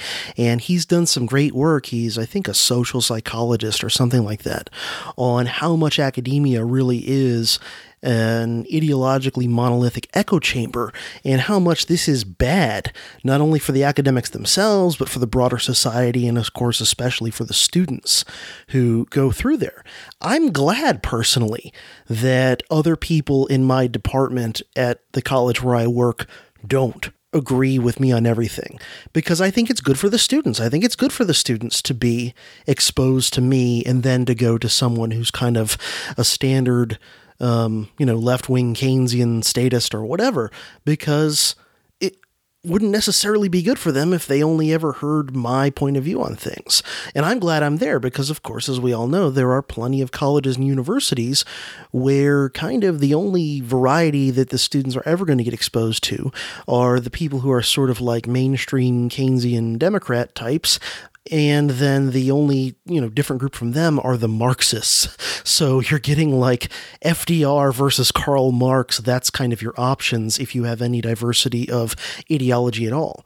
So I wouldn't want to work at a school where everyone agreed 100% with me on everything, because I don't think that would be good for the students either. But I think it's important, just from the standpoint of critical thinking, to always, in the back of your mind, acknowledge the possibility you could potentially be wrong about something, even something that you've put a lot of thought and research into and that you really do believe in strongly, that at least theoretically it could be possible that you're wrong. Now, that doesn't mean you get totally logjammed into paralysis by constantly having to start from first principles every time you want to think about something, but that you just there's a subliminal almost part of your mind that's always like, well, I could be wrong. I don't think I am, but I could be. And then there's probabilities of how much you believe in something and how much evidence you think and reason and so on there is to back it up. Do I know with absolute 100% certainty that tomorrow the sun will come up in the morning? Technically speaking, I guess I don't. However, I have a lot of good evidence and reason to indicate that it probably will. Now, when it comes to questions of politics and ideology and economics, I don't think anyone can really claim the same amount of certainty that someone could claim that tomorrow the sun will come up on some things. Now, if you're talking about moral reasoning, that's a little bit different, and a lot of it depends on what your premises are and so on. And honestly, that's not as much my area of expertise in a lot of ways than other things. But I think it is important as a critical thinker to at least acknowledge periodically the possibility you could be wrong about any particular thing. Now, it doesn't mean you are, and it doesn't mean you don't believe what you believe. But if you ever become knee-jerk, rigidly dogmatic about your beliefs in a religious fundamentalist sense, like you're, have a fundamentalist religious attitude in regard to your beliefs on politics and economics and these other sorts of questions, then in a way, you're not any better than the very people that you criticize for being that way in their beliefs.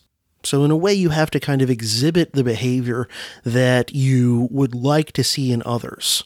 Otherwise, you're just a hypocrite. And like everybody else, I'm imperfect in this regard. I sometimes have that sort of an attitude of kind of dogmatic arrogance that I've got the answer. I'm as prone to it as anybody else. My point is that I and everybody else listening has to periodically kind of realize this and at least be on the lookout to try to police yourself a bit so you don't become a tunnel-visioned echo chamber inhabitant. And a person that I really like what he has to say on this sort of stuff is philosophy professor Peter Boghossian, who is probably best known recently for being, in his own kind of unique way, sort of an atheism activist. But really what he is he's an advocate of critical thinking. And in the show notes, I'll link to a presentation of his in which I don't even think he really gets into atheism as much as he's just talking about critical thinking. And I'm pushing Boghossian here not because I'm trying in this venue to convert anyone to atheism or anything like that, but simply to say that he's very good on the overall concept of critical thinking. And in this presentation that I'll link to in the show notes for this episode, he talks about his belief that the attitude of critical thinking is actually more important than the skill set.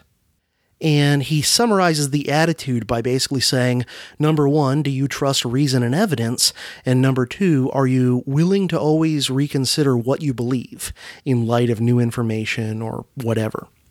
And again, he says that the attitude, in his opinion, is more important to becoming a good critical thinker than is the skill set or the specific techniques. However, he does go over a few techniques in that presentation, and he kind of says that you can use, almost as like a shortcut of critical thinking, 3 questions that you should sort of ask yourself and potentially ask another person if you are confronted with a belief or a claim or whatever that you are not sure of. And the first is, how do you know that? If someone comes up to you and says, if you eat Pez, you'll get cancer. Okay, how do you know that? Did you just hear it from some random person, or is there more evidence to it? So technique number 1, how do you know whatever the claim is? Second is, can you think of counterexamples that would prove the claim wrong? And the third technique is to ask of your own belief, how could my belief be wrong? And see if you could come up with a scenario in which your belief could potentially be wrong. And a few other key points he mentions in this presentation are, first, be willing to admit the things you do not know. I always try. I'm not perfect. Like everyone else, I'm not perfect. But I always do try to make an effort to admit when I don't know something or I'm not sure about something.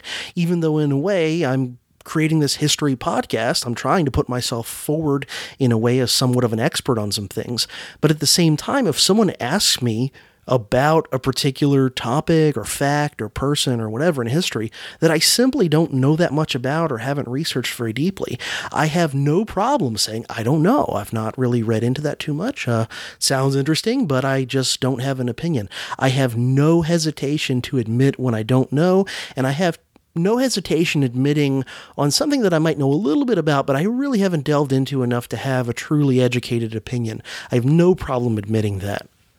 And frankly, that's a behavior that I've cultivated over the years that I really wish more of humanity would cultivate, because I think the world would be such a better place if people were more willing to simply admit when they're not sure about something or they don't know that much about something.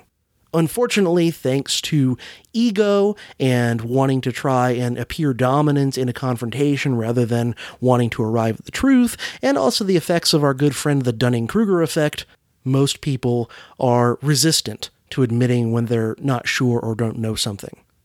Another key thing Boghossian mentions in the thing I'm linking to is the popularity of a claim has nothing to do with the truthfulness of a claim. That's very important.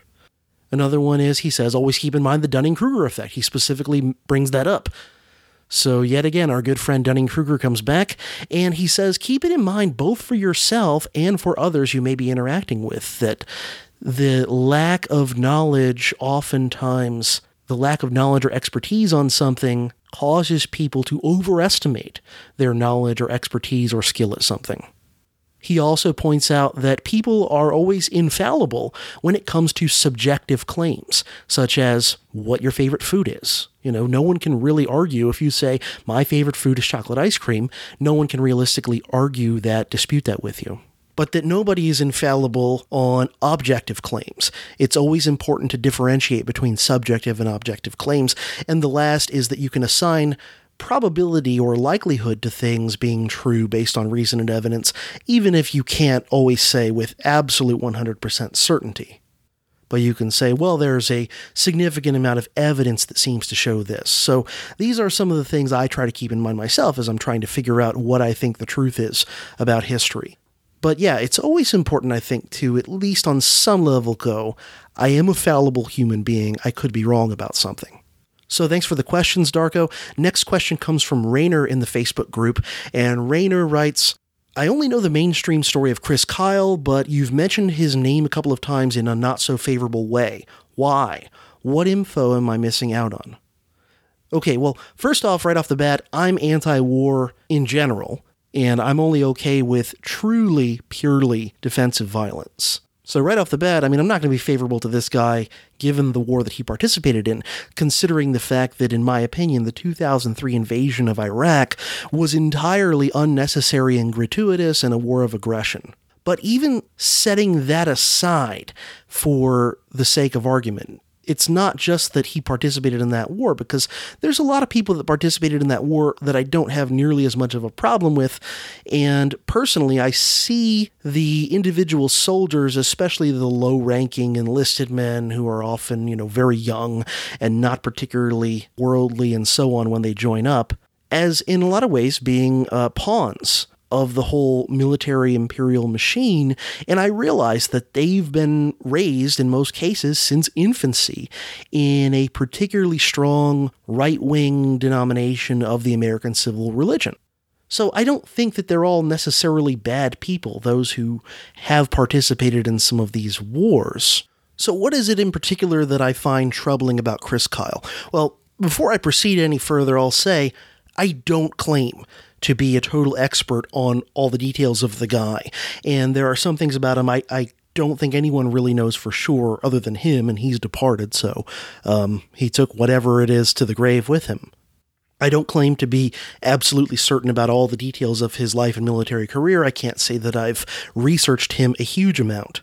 That said, though, there are several things about him that bug me, and there's one that's kind of definitely on him, and another one that's maybe not entirely his doing, but is more the work of the U.S. government and U.S. media and how they treated him. The first thing I'll mention, and this has been covered by many different people, is he seems to have had a history of lying, at least allegedly. Again, I'm not claiming that I know for certain everything of what happened here, but it seems that there's a pattern where there's a fair amount of evidence that he has told a lot of untruths. And I can't say that I personally know the truth about all of these things, but there's enough of these cases where it seems that Kyle lied about something significant, that there's a pattern. And kind of similar, but in a very different venue to what, like Hillary Clinton, for example, a person who there's just this track record of dishonesty where even if there's some of the alleged lies that are kind of hazy, you can't quite tell 100% sure if they're a lie, there's enough things where it appears that there's been dishonesty, that there's like a track record. Now, looking at Chris Kyle, there's no question he was a successful SEAL and sniper and a war hero within that paradigm. Now, again, we could all, myself included, question the necessity and the morality of the war in which he fought, of course, but let's set that aside for the sake of argument and say even within the paradigm of kind of right-wing civil religion and patriotism and so on, this guy has told a lot of what seem to be tall tales. He apparently lied about finding chemical weapons in Iraq that he claimed had come from France and Germany. He apparently lied about punching Jesse Ventura in the face after Jesse Ventura supposedly insulted him and or other Navy SEALs. He apparently lied about anti-war protesters calling him a baby killer. He apparently lied about killing 2 guys in the U.S. who were trying to carjack him and then basically using his pull with the U.S. government to get off the hook for getting in any trouble for doing that. He apparently lied about killing looters after Hurricane Katrina in the aftermath of it. And he apparently lied about donating most of the profits from his book sales to charity, which he apparently did not do, just to name a few. So there's this pattern of this guy who almost seems to be like a Clintonian sort of a character when it comes to telling fibs. Some people have speculated that Chris Kyle may have been a psychopath or sociopath, and I'm not a therapist, I'm not a trained psychologist, and even if I were, I never met the guy personally, and any good therapist will tell you they can't make a diagnosis from a distance of time and all that stuff with someone that they've never met. But I will say, I can't pretend that I could say for sure, but he does appear to have some of the traits of a psychopath or sociopath. He seems to have never in the least bit been bothered by any of the killings he did. He seems to have been, as we've already said, a habitual, perhaps even compulsive liar. And if you listen to Jesse Ventura describing his one meeting with Kyle face-to-face, the way that Kyle simply refused to behave in a reasonable fashion towards Ventura and to admit his lies and all these sorts of things, again, it strikes me as very reptilian, almost Clintonian. What the 100% truth is here, I'm not claiming that I know, but there's enough swirling around this guy that it just is pretty shady. And so these are things that, if you could quote-unquote blame anybody, you could blame Kyle himself for these sorts of behaviors and things. But on top of all of that, Kyle, and in particular the Hollywood depiction of him, was obviously very much propagandistic and full of bull. This guy was put on a pedestal as a patron saint for the right-wing variation of the American civil religion, and the right-wing believers of the American civil religion pretty much lapped it up. Now, that's not necessarily Chris Kyle's fault that they chose to pick him as someone to put on a pedestal and to deify and in a way dehumanize, right? Whenever they put someone on a pedestal, it's dehumanizing because then they become this icon. They're not even really a person. But anyway, the vast majority of Americans only know about Chris Kyle from what they get from Bradley Cooper's depiction of him in Clint Eastwood's film. And so, like so many other sainted figures in the American civil religion, people believe what they want to believe, whether it's actually realistic and factual or not. So the way that he's venerated by so many Americans, especially kind of right-wing types from the South and West, it seems very idolatrous to me. It seems very much in the spirit of what I just talked about in the recent episode, The American Civil Religion.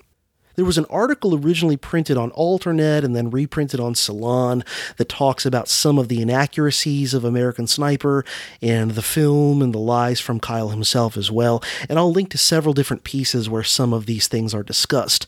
To me, it seems like the guy had some real psychological and or personality defects of some sort, because here's this guy who really was, there's no question, he was a highly decorated and accomplished and successful Navy SEAL sniper, which most people would be happy to be proud of that, and society tends to see that as a good thing and whatever. So this guy within kind of the standard political ideological paradigm was a hero within that universe.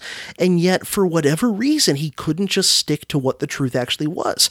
As impressive as the truth of his career would be to almost everyone who's, within the kind of conventional ideological paradigms, he still felt the need to apparently stretch the truth. And in some cases, again, what it seems to me anyway, I can't say for certain, it seems like in some cases he flat out made shit up. So I would say that even within the kind of civil religion paradigm, when you look at the real person, he's a very flawed choice for a hero. But for their own purposes, the state and their sycophants in the media and Hollywood decided that this guy and his story would make a good one for popular consumption. And so they did, and most people simply believe what they're told at the movie theater. By the way, I'll mention they were initially starting this to happen. They were starting to gear up the machinery to do this with Pat Tillman, the guy who was on track to become a very successful football player, and then after 9/11 quit in a fit of patriotism, joined the army, became a ranger, went to Afghanistan, and eventually got killed there. They were starting to gear up to do to Pat Tillman what they did with Chris Kyle, but what happened was it got derailed when the truth came out that, number one, Pat Tillman was actually killed by horriblest euphemism in the universe, friendly fire, and that the government's story about him dying in a brave one-man battle against a whole mess of Taliban fighters to save his unit was actually bullshit invented by the government, and that B, toward the end of his life, Pat Tillman was actually becoming severely disillusioned with America's wars and was basically becoming anti-war himself and was getting ready to go public with these views. Now, if those two facts didn't eventually come out, and they came out relatively quickly before the government really got in full gear with turning Pat Tillman into a patron saint, if those two facts hadn't been exposed, Pat Tillman would likely have been turned into a martyred saint for the American state, and they probably would have made a movie about him where he was the brave one-man Team America fighting off the entire Taliban by himself. But since those facts did come out relatively quickly after his death, the state and its sycophants in the media just kind of clammed up about him. By the way, for more on Pat Tillman and what happened to him, read John Krakauer's book, Where Men Win Glory, and or watch the documentary film, The Tillman Story. All right, next question comes from Rick in the Facebook group, and Rick asks, Mark Twain is quoted to have said there are lies, damned lies, and statistics. Side note, on my office wall at work, I have a poster that I got from Zazzle. Zazzle.com. I have no affiliation with them. I'm just saying that's where I got it. And the poster has like a smiling guy in a uniform, and it is like an advertisement for some sort of snake oil salesman sort of a product. It says, Uncle Sam's Canned Lies, now in 3 varieties: lies, damned lies, and statistics. So that's on my wall at work. But anyway, back to Rick's question. There must be a corollary in history, he writes. How can the views of history be so divergent?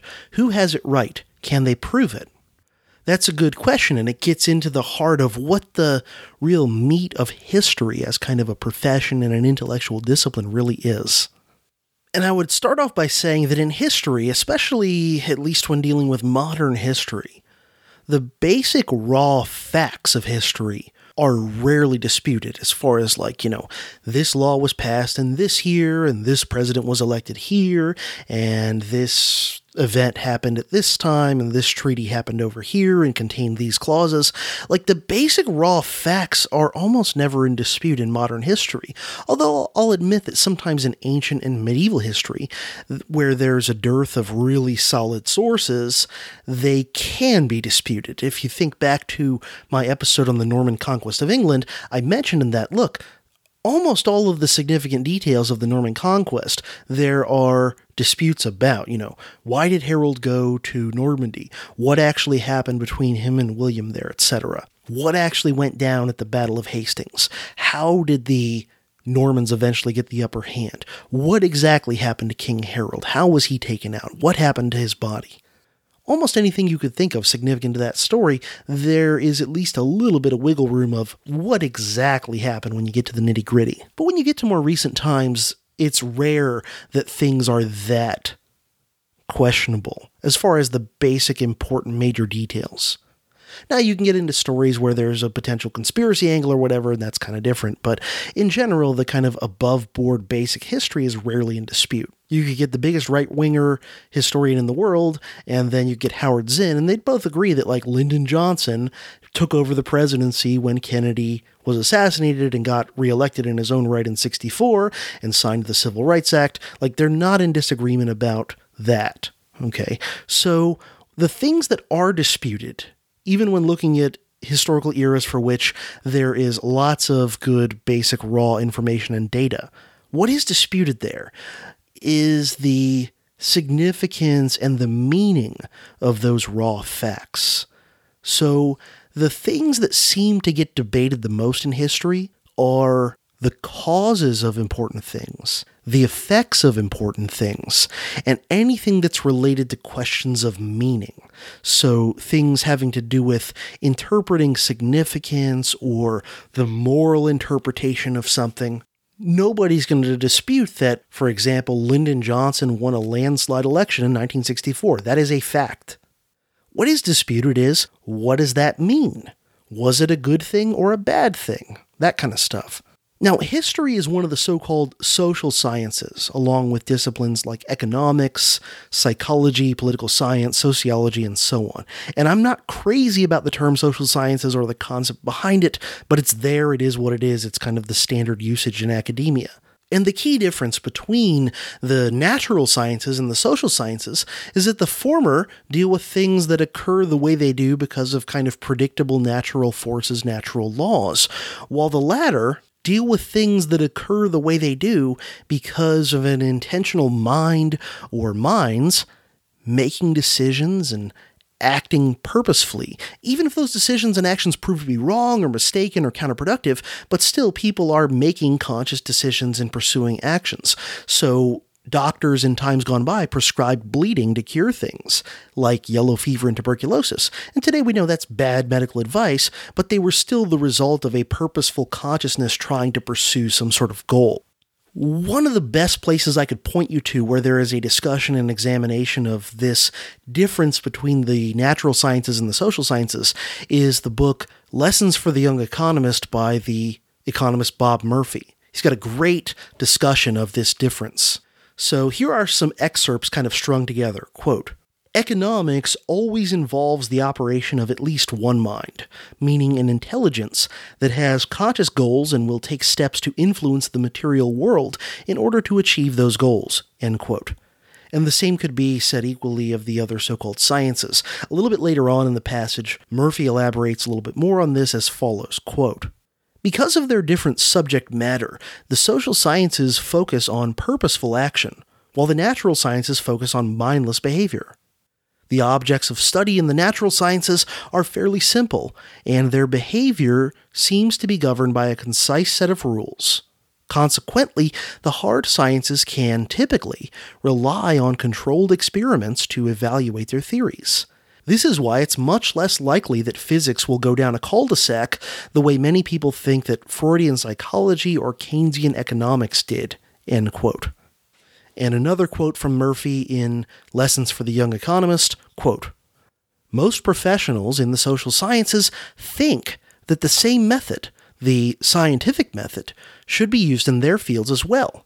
However, the problem is that, quite literally, the objects of their study have minds of their own. It has proven fiendishly difficult to come up with a set of concise laws that accurately predict the behavior of people in various circumstances. In the social sciences, especially economics, things are so much more complicated that in many cases it is simply impossible to perform a truly controlled experiment." End quote. And as an example of what he means, Murphy cites how the dispute between Keynesians and Austrian economists over the causes of the Great Depression and the best way to try to deal with the Great Depression, these things can never be truly solved in the same way that, say, a dispute between two physicists could potentially be solved. You can't, for example, rerun the 1920s and 30s with a different set of economic policies in which you control all the other variables but those policies. You can't do that. You can't just replay the 20s and 30s with everything else the same but different fiscal and monetary policies. Can't happen. And I would point out here, just as a side note of my own, that the one social science in which there's at least some potential for some amount of controlled experiments is psychology. But even there, you can run into trouble if you try and treat it in exactly the same way as you would treat, say, a physics experiment. And all the things that Murphy says primarily in regard to economics are equally true of history. If economics, as Ludwig von Mises said, is basically the study of human action, then in a way, history, whether it's overtly economic history concerned primarily with money and exchanges or not, whether it's some other field of history, could be seen as a form of kind of retroactive economics, because you're watching people pursue action. So again, it's different from the natural sciences, and history as a discipline really lives in those spaces where there's questions of interpretation, where there's questions of meaning, where there's questions of what's really the cause of this or the effect of that. And then, of course, lastly, in regard to history, you've got the added issues of human emotion. The same human emotions that can make politics and religion such touchy subjects. The fact is, if someone has been inculcated since they were a toddler to believe deep down in the non-rational parts of their mind that their government has always been on the side of the righteous, and they've been taught since that age to deify certain historical figures, then the fact is, by the time they're an adult, it's going to be very hard for them to unplug from those emotions and look at things objectively and rationally.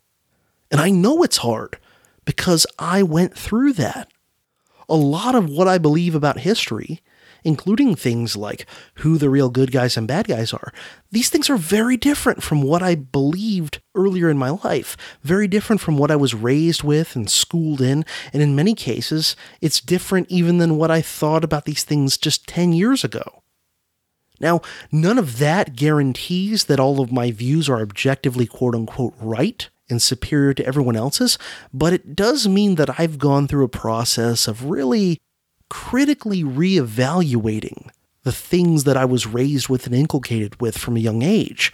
And this process of critical reevaluation is not easy. It's uncomfortable. It's something that I think very few people, including most historians, ever subject themselves to, precisely because it's kind of uncomfortable and disturbing.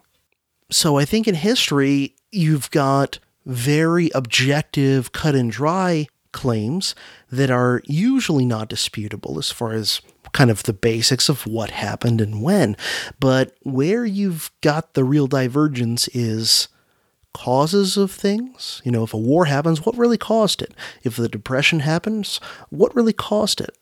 The effects of things. Okay, did this policy produce good effects or bad effects? Did this war produce good things or bad things? And then last, the kind of significance, the meaning, and or the morality of these things. So that's the best answer I could give to that question. And the last email comes from Ari. And Ari writes, "My friend and I were discussing at length the advantages and disadvantages of anarchism as a political order. We were trying to recall an example in history where anarchism or even libertarianism has successfully existed for more than a few years. In fact, the only example we could identify was the anarchist movement circa the Spanish Civil War, which was unsuccessful for numerous reasons. Although I romanticize the idea of true freedom, it seems that anarchism is fundamentally a vacuum that is easily filled by any other type of power structure. In your opinion, what are the best historical examples of successful anarchism, or at least the closest civilizations that were on the right track? How do you think they were successful in establishing that structure, and would any of their strategies be effective today?" Okay. There's a lot to unpack here, and some of the specific examples I am going to mention here are things that easily could, and perhaps in the future will, get a full DHP episode treatment. But first off, in regard to the Spanish Civil War, anarchist communes there, I have to confess that I'm only vaguely familiar with them, so I really can't comment too much about them here, but I will say my perception, based on what little I do know about them, is that they were more kind of anarcho-syndicalist and or anarcho-communist communes. So they weren't necessarily the same brand of anarchism that I advocate for, which is kind of individualist or market anarchism, in which the ownership of private property, including private ownership of the means of production, is perfectly fine, as long as that property was acquired justly, meaning without violating the non-aggression principle. And so that would mean that this is property that was acquired either through homesteading something that was previously unowned and unused, or through some sort of voluntary exchange with other people. Though I should point out, individualist anarchism is not at all opposed to people voluntarily forming communities. This is an important point. A lot of times when people hear anarcho-capitalism, individualist anarchism, market anarchism, all these different terms, which have subtle differences between them, no doubt, but when they hear these terms, they think that means that the person is saying that every human being should be an isolated individual island, and that there's really no sense of any sort of community or collective coming together for common purposes or whatever, and that's simply not true. And perhaps that's something that a lot of individualist anarchists have done a bad job of kind of making clear, that we're not saying that people working together for common goals or banding together for certain goods and purposes is bad or should be avoided or prohibited.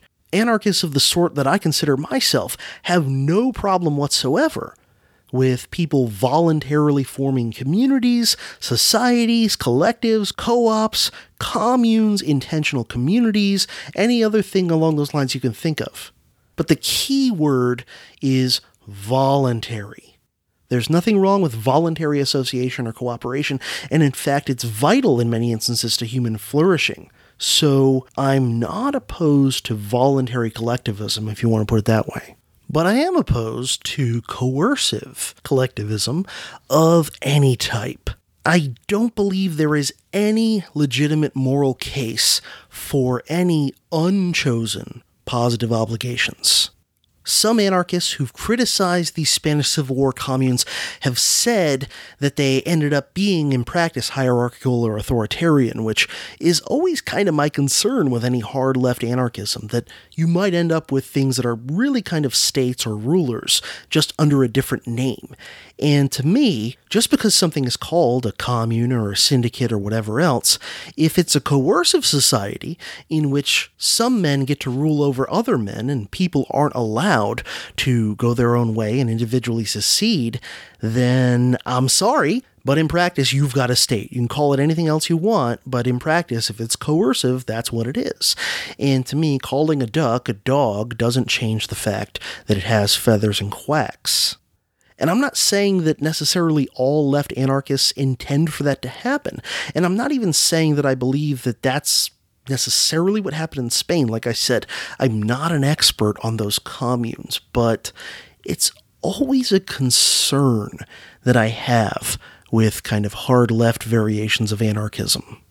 So anyway, all that out of the way. In regard to historical examples of anarchism or something approaching it, first off, I would point out that for the vast majority of the existence of the human species, most human beings have lived without being under the control of states, even in the ancient sense of the word state. As Yale University anthropologist and political scientist James C. Scott puts it, quote, "Until shortly before the Common Era," by which he means the switch from BC to AD in the old school way of putting things, until shortly before the Common Era, the very last 1% of human history, the social landscape consisted of elementary, self-governing kinship units that might occasionally cooperate in hunting, feasting, skirmishing, trading, and peacemaking. It did not contain anything one could call a state. In other words, living in the absence of state structures has been the standard human condition." End quote. Now, that is a fact, but of course I can tell from Ari's question that Ari isn't asking about hunter-gatherer societies or anything like that, so I'm going to try to limit my examples I'll mention here to examples of post-Neolithic Revolution societies and societies that are at least somewhat sophisticated by the standards of their time period. So, aside from the Italian Republic of Cospaia mentioned earlier in this episode, here are a few societies in history that you could argue were at least quasi-anarchist, if not necessarily embodying every aspect of what a modern individualist anarchist like yours truly would be looking for, ideally. First, I'll mention there was an ancient civilization in the Indus Valley in modern-day Pakistan that may not fit our definition of anarchist entirely, but on the other hand is kind of interesting from our point of view because it seems to have developed a very sophisticated society by ancient standards without having even the ancient world equivalent of a state. In the 3rd millennium BC, a sophisticated civilization arose in this part of the world, and it included such things as complex, fairly large cities, even things like standardization of weights and measures, irrigated agriculture, written language, all the things that the normal version of human history tells us comes about once you have a state.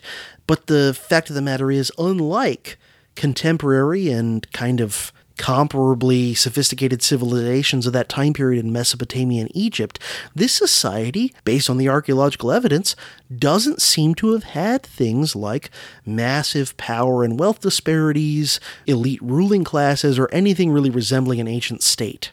Now, where exactly the order and organization came from, how this society worked things out, is still debated. In part because the written language of these people is still not decipherable to us today. So scholars of this ancient Indus Valley civilization still debate exactly what they think went down. Some believe there might have been some kind of version of a very small, decentralized republic institution in the cities of this civilization. Others believe there may have been some sort of leadership by religious authorities who may not have had to employ that much overt coercion to kind of keep things organized. I'm not sure, I don't know, but it's intriguing and I think it's worth looking into more. And the fact of the matter is, when you look at similar sophisticated civilizations from that time period, you find obvious evidence of rulers and pharaohs and all the different things that go along with a state, whereas in Indus Valley civilization you don't. Another case of what seems to be a stateless society that nonetheless evolved a fair degree of sophistication and complexity in the ancient world comes from the ancient society of the Middle Niger River in West Africa from, say, approximately 300 BC to 900 AD. And the current textbook that I use when teaching World Civ 1, which is world history covering from like the emergence of Homo sapien through about 1600 AD, so man, do we have to gallop through. This textbook actually was the first place that tipped me off to this history of this Middle Niger African society. And an anthropologist named Roderick J. McIntosh seems to be the key scholar on this whole thing. And a book that's actually currently on my DHP wish list by him is a book entitled Ancient Middle Niger, Urbanism and the Self-Organizing Landscape. Sounds intriguing. And I think it's important to point out, kind of based on that title, that when we're talking about anarchist societies, we're talking about societies in which there are no rulers. That doesn't mean there are no rules. There are usually rules that are worked out as people interact with each other and deal with each other and settle disputes.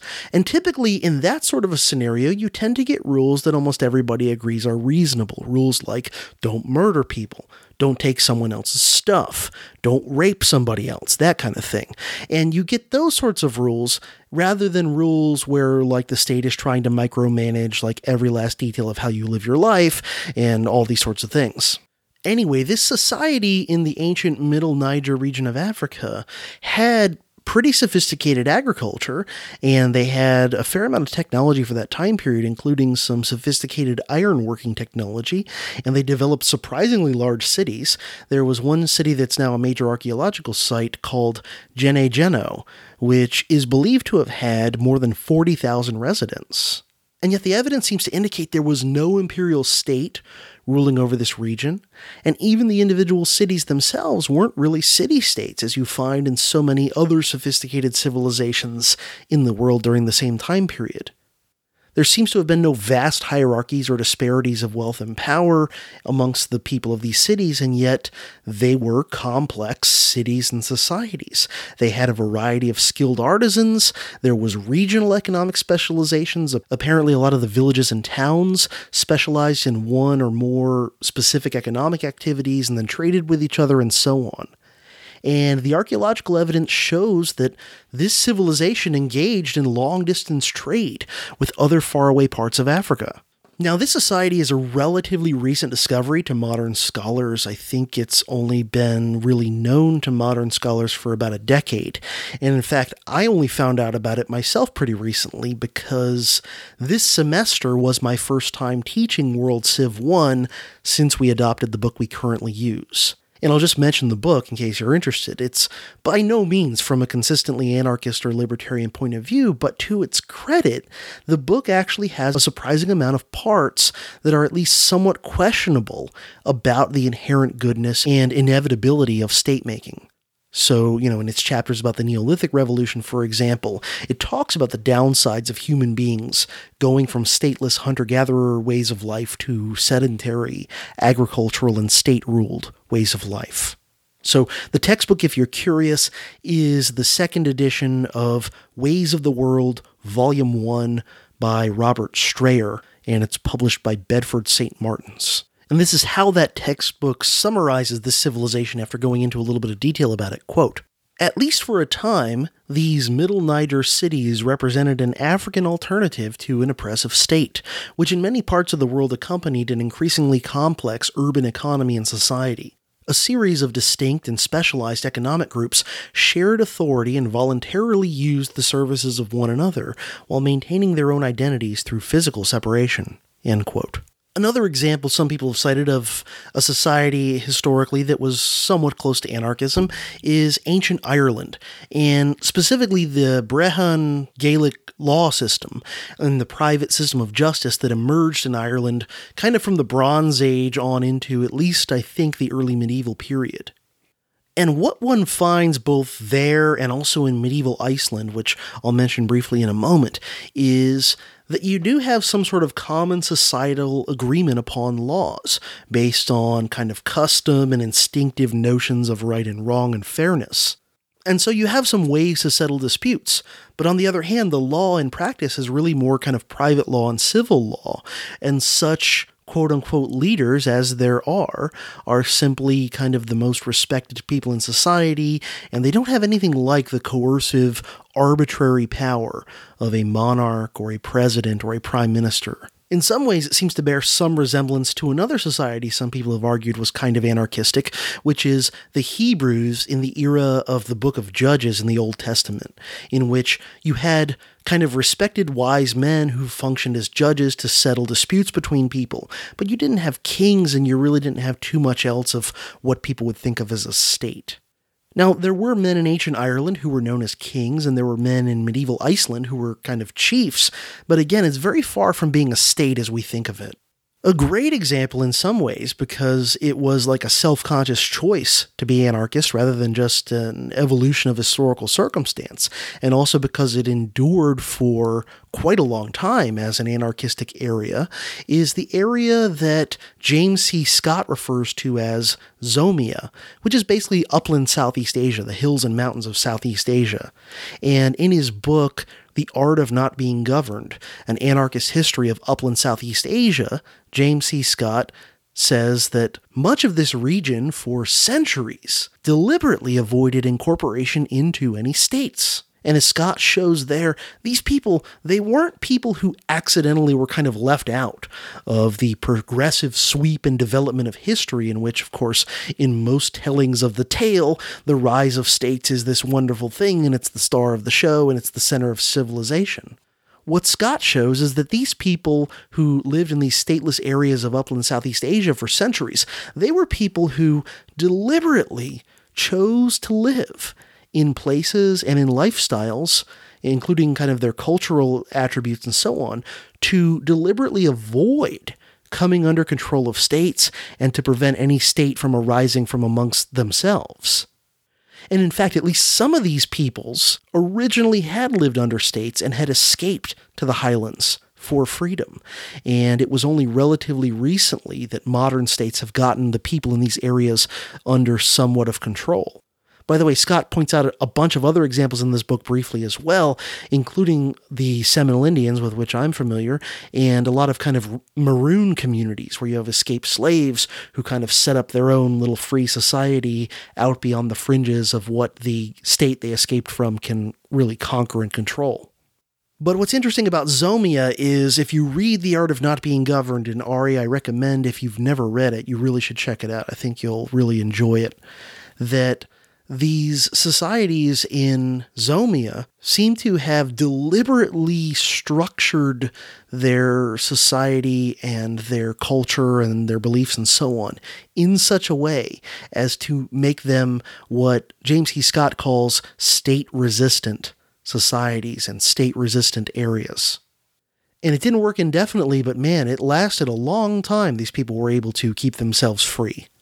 Another example that some libertarian and anarchist scholars have pointed to is medieval Iceland, specifically from like the 9th through the 13th centuries AD, where Iceland was in a period referred to as the Commonwealth, during which, while I guess, and I'm not an expert in this, I've read a little bit of it, but you could argue it's not a pure anarchic system, but it had a lot of characteristics of an anarchy, and it didn't really have anything like a true state, even by contemporary standards of the time period. And it seems to have some similarities to ancient Ireland in terms of you've got kind of sort of a legal system, but it's not the same thing as a state legal system. It's almost more of a private/civil dispute resolution system, and so on. And like I said before, you've got sort of chiefs and things, but they're not the same as state rulers. Some would also argue that the so-called free cities of medieval Western Europe had a lot of elements specifically of anarcho-capitalism, and that the markets there were quite free by the standards of back then, and many of the services that today people believe that only the state could provide were actually provided privately for quite a long time in some of these cities. Another example some would point to is the American Old West. Now, it's true that technically the United States government claimed sovereignty over these territories and peoples, but the reality is that as long as you were out or beyond the kind of frontier line, in practice, a lot of people in the American West really lived in a state of anarchy. I mean, you were in a situation where there might be like one marshal or sheriff or whatever for like, the entire what we would think of today as state of Montana. And the reality was, if you were a rancher or a miner or whatever out there, you basically lived in a state of anarchy in regard to other people and so on. And it's really important to understand that anarchy, in the sense that people like me mean it, doesn't mean random chaos and people rampaging around and pillaging each other and whatever. In fact, we would tend to see the behavior of states and those connected with them who benefit from them as being much more of causing disorder and chaos and pillaging and so on. Anarchy doesn't mean disorganized. What it means, though, is voluntarily self-organized from people themselves interacting with each other, rather than having some sort of arbitrary order imposed from above by a small coercive group. And very often on the American Western frontier, out in the areas where the government didn't really have any real reach most of the time, you find people frequently working together to come up with their own kind of norms and rules and their own ways of dealing with people who transgress accepted behavior and so on. You can see this in the wagon trains, which kind of would have their own little contracts of acceptable behavior and rules and so on. You can also see it in a lot of the frontier mining camps, where things like the standards of how do you claim a particular spot for mining, they would work these things out organically between themselves without having Leviathan over them imposing all the regulations. And I'll link to an article, and there's also a book expanding upon it called The Not So Wild Wild West, and this will be linked to in the show notes for this episode. Some would also argue that the Israeli kibbutzim were basically voluntary anarchist collectives, and to be honest with you, I've not studied them enough to have an educated opinion about them, so I'll just throw that out there, but I can't really elaborate more at this point. But all that said, while some of those societies that I've just mentioned lasted for centuries, certainly one could say none of them had lasted forever. However, on the flip side, I'd point out there's never been a state that's lasted intact in one form indefinitely either. There's always interruptions, even in the same place that appears to have a relatively stable government for a long time. There's always interruptions. There's collapses, there's conquests from outside, there's revolution, and then of course there's what's known as revolution within the form, where the surface appearance of a state appears the same technically, but when you look at the reality of the substance of it, something is drastically changed.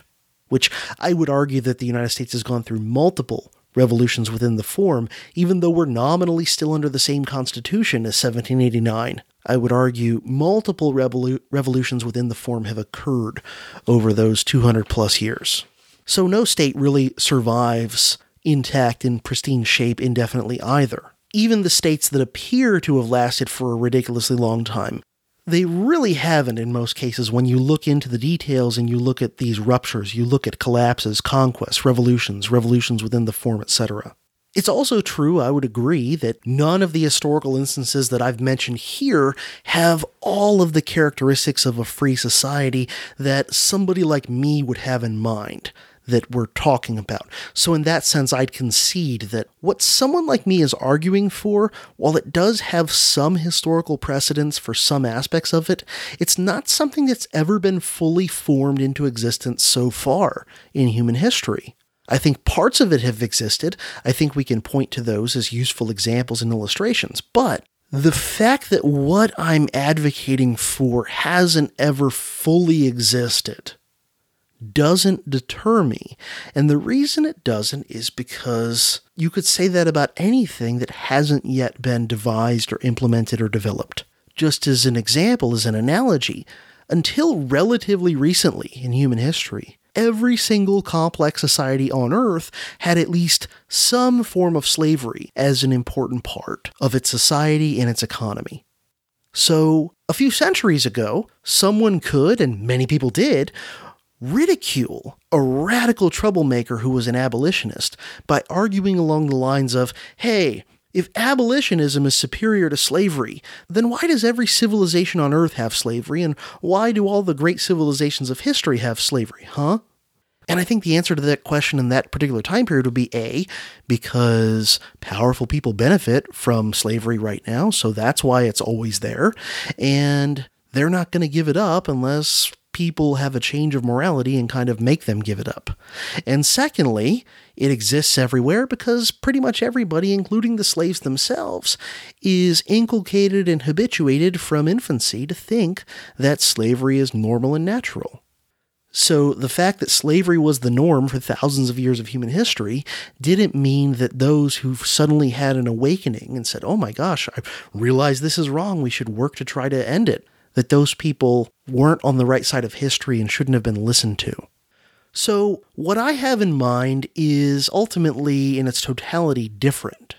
It's a post-Enlightenment, post-scientific and industrial revolution, post-internet revolution stateless society that has all the benefit of all of those scientific and technological and philosophical developments and changes and innovations, in which the best elements of the old, some of the elements of some of those stateless societies, or arguably stateless societies I've mentioned before, are brought back, and the best elements of the new are combined in such a way as to liberate the individual from institutions that are really, in a lot of cases, just relics from bygone eras. And again, I don't think that everything from the past is bad. I think there's a lot of good things we can learn from past civilizations.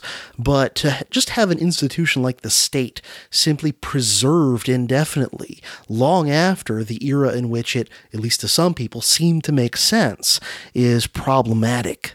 I mean, most of the concepts behind the state are relics of the Bronze Age and the Iron Age, and in a few details at the latest from the kind of horse carriage and muzzle-loading musket age. And I think that the biggest thing holding people back from being able to govern themselves is the belief that they need someone to govern them. People only need rulers, I think, because they think they need rulers. Now, in order to get something more along the lines of what I'm striving for, I think you would need a people who didn't just get statelessness kind of by default or by historical accident, as a lot of the societies I just mentioned, you could argue, did, but people who kind of more like James Scott's Zomians consciously rejected the state and organized their society around preventing it, either from arising from within them or from invading them and conquering them from without. And in my opinion, in my belief, all of this would require a philosophical awakening and a mental, one person at a time revolution above all else before it's even possible. And at the end of the day, that sort of an awakening and revolution within each individual is what I'm trying to add my little 2 cents to here. It's what I'm trying to contribute to in my own very small, very humble way. And I just think a society of feisty porcupines who understand both what they're for and what they're against on a very deep, philosophical and emotional level would be a society that, once established, would be, in my opinion, very, very hard to subjugate. So I guess, in closing, those are my thoughts on that. I'm sure some of you listening could cite other historical examples of anarchistic or at least quasi-anarchistic societies, but I think this episode has gone way more than long enough. I hope I've made up for lost time when it comes to listener questions episodes. By the way, the show notes are going to be truly monumental in proportion to the length of this episode, full of web links and Amazon affiliate links to all the kinds of stuff I've been talking about. So definitely, if you're not in the habit already of looking at the show notes, definitely you want to check this one out. It'll be profcj.org/EP125. profcj.org/EP125. Thank you for listening. I hope I've not wasted your time. I hope you've found this worth listening to. As always, whether you agree with me or not, I hope I've given you some food for thought, and above all else, I would just urge you, think for yourself, be a critical thinker. That's the most important thing. If you liked what you heard in this podcast, there are multiple ways you can help this show continue to exist, to improve, and grow. One is simply to spread the word about the Dangerous History Podcast in any way you can. Social media, online discussion boards, word of mouth, whatever. But to help spread the word to people you think might appreciate it. Also consider leaving a review or a rating in podcast venues such as iTunes or Stitcher. And you can help the show financially several different ways. One of the best is to go to patreon.com/profcj. Patreon, by the way, spelled Patreon. Patreon.com/PROFCJ. Sign up to support the show with a per episode donation. If you sign up there for at least $1 per episode, and more is certainly appreciated, but for at least $1 per episode, I'll thank you by name in the next show that I record, and you'll have access to special, exclusive, bonus Dangerous History Podcast episodes via Patreon that are available nowhere else. So it's a win-win. You get some extra Dangerous History podcast, and I get some help in keeping on with the show. Also, if you're a supporter of the show on Patreon at $1 or more per episode, you are eligible to join the private Facebook group entitled Dangerous History Podcast Scholar Warriors. By the way, side note, if your name is different on Patreon from what it is on Facebook, please do contact me if you apply to join the group to let me know who you are on Patreon so that I can verify you're a supporter, and then I'll be happy to let you into the group. You can go to the show's donate page, profcj.org/donate, to find other ways to help the show out financially, including PayPal and Bitcoin donations. And of course, you can help the show by purchasing items from Amazon by first going through any of the Amazon affiliate links on my website before you do your shopping. And if you do that and buy anything from Amazon, the Dangerous History Podcast will get a small commission from Amazon at no additional cost to you. One final thing you can do if you want to help out the show is to check out the official Dangerous History Podcast Amazon wish list, where you can order items to help me help the show. And if you do that, I'll thank you by name in the next show that I make after receiving your item. Make sure to check out DangerousHistoryPodcast.com if you haven't already to find the show notes for this and every other DHP episode, which usually include lots of links and things like that. Good stuff. This has been another episode of the Dangerous History Podcast, helping you learn the past so you can understand the present and prepare for the future.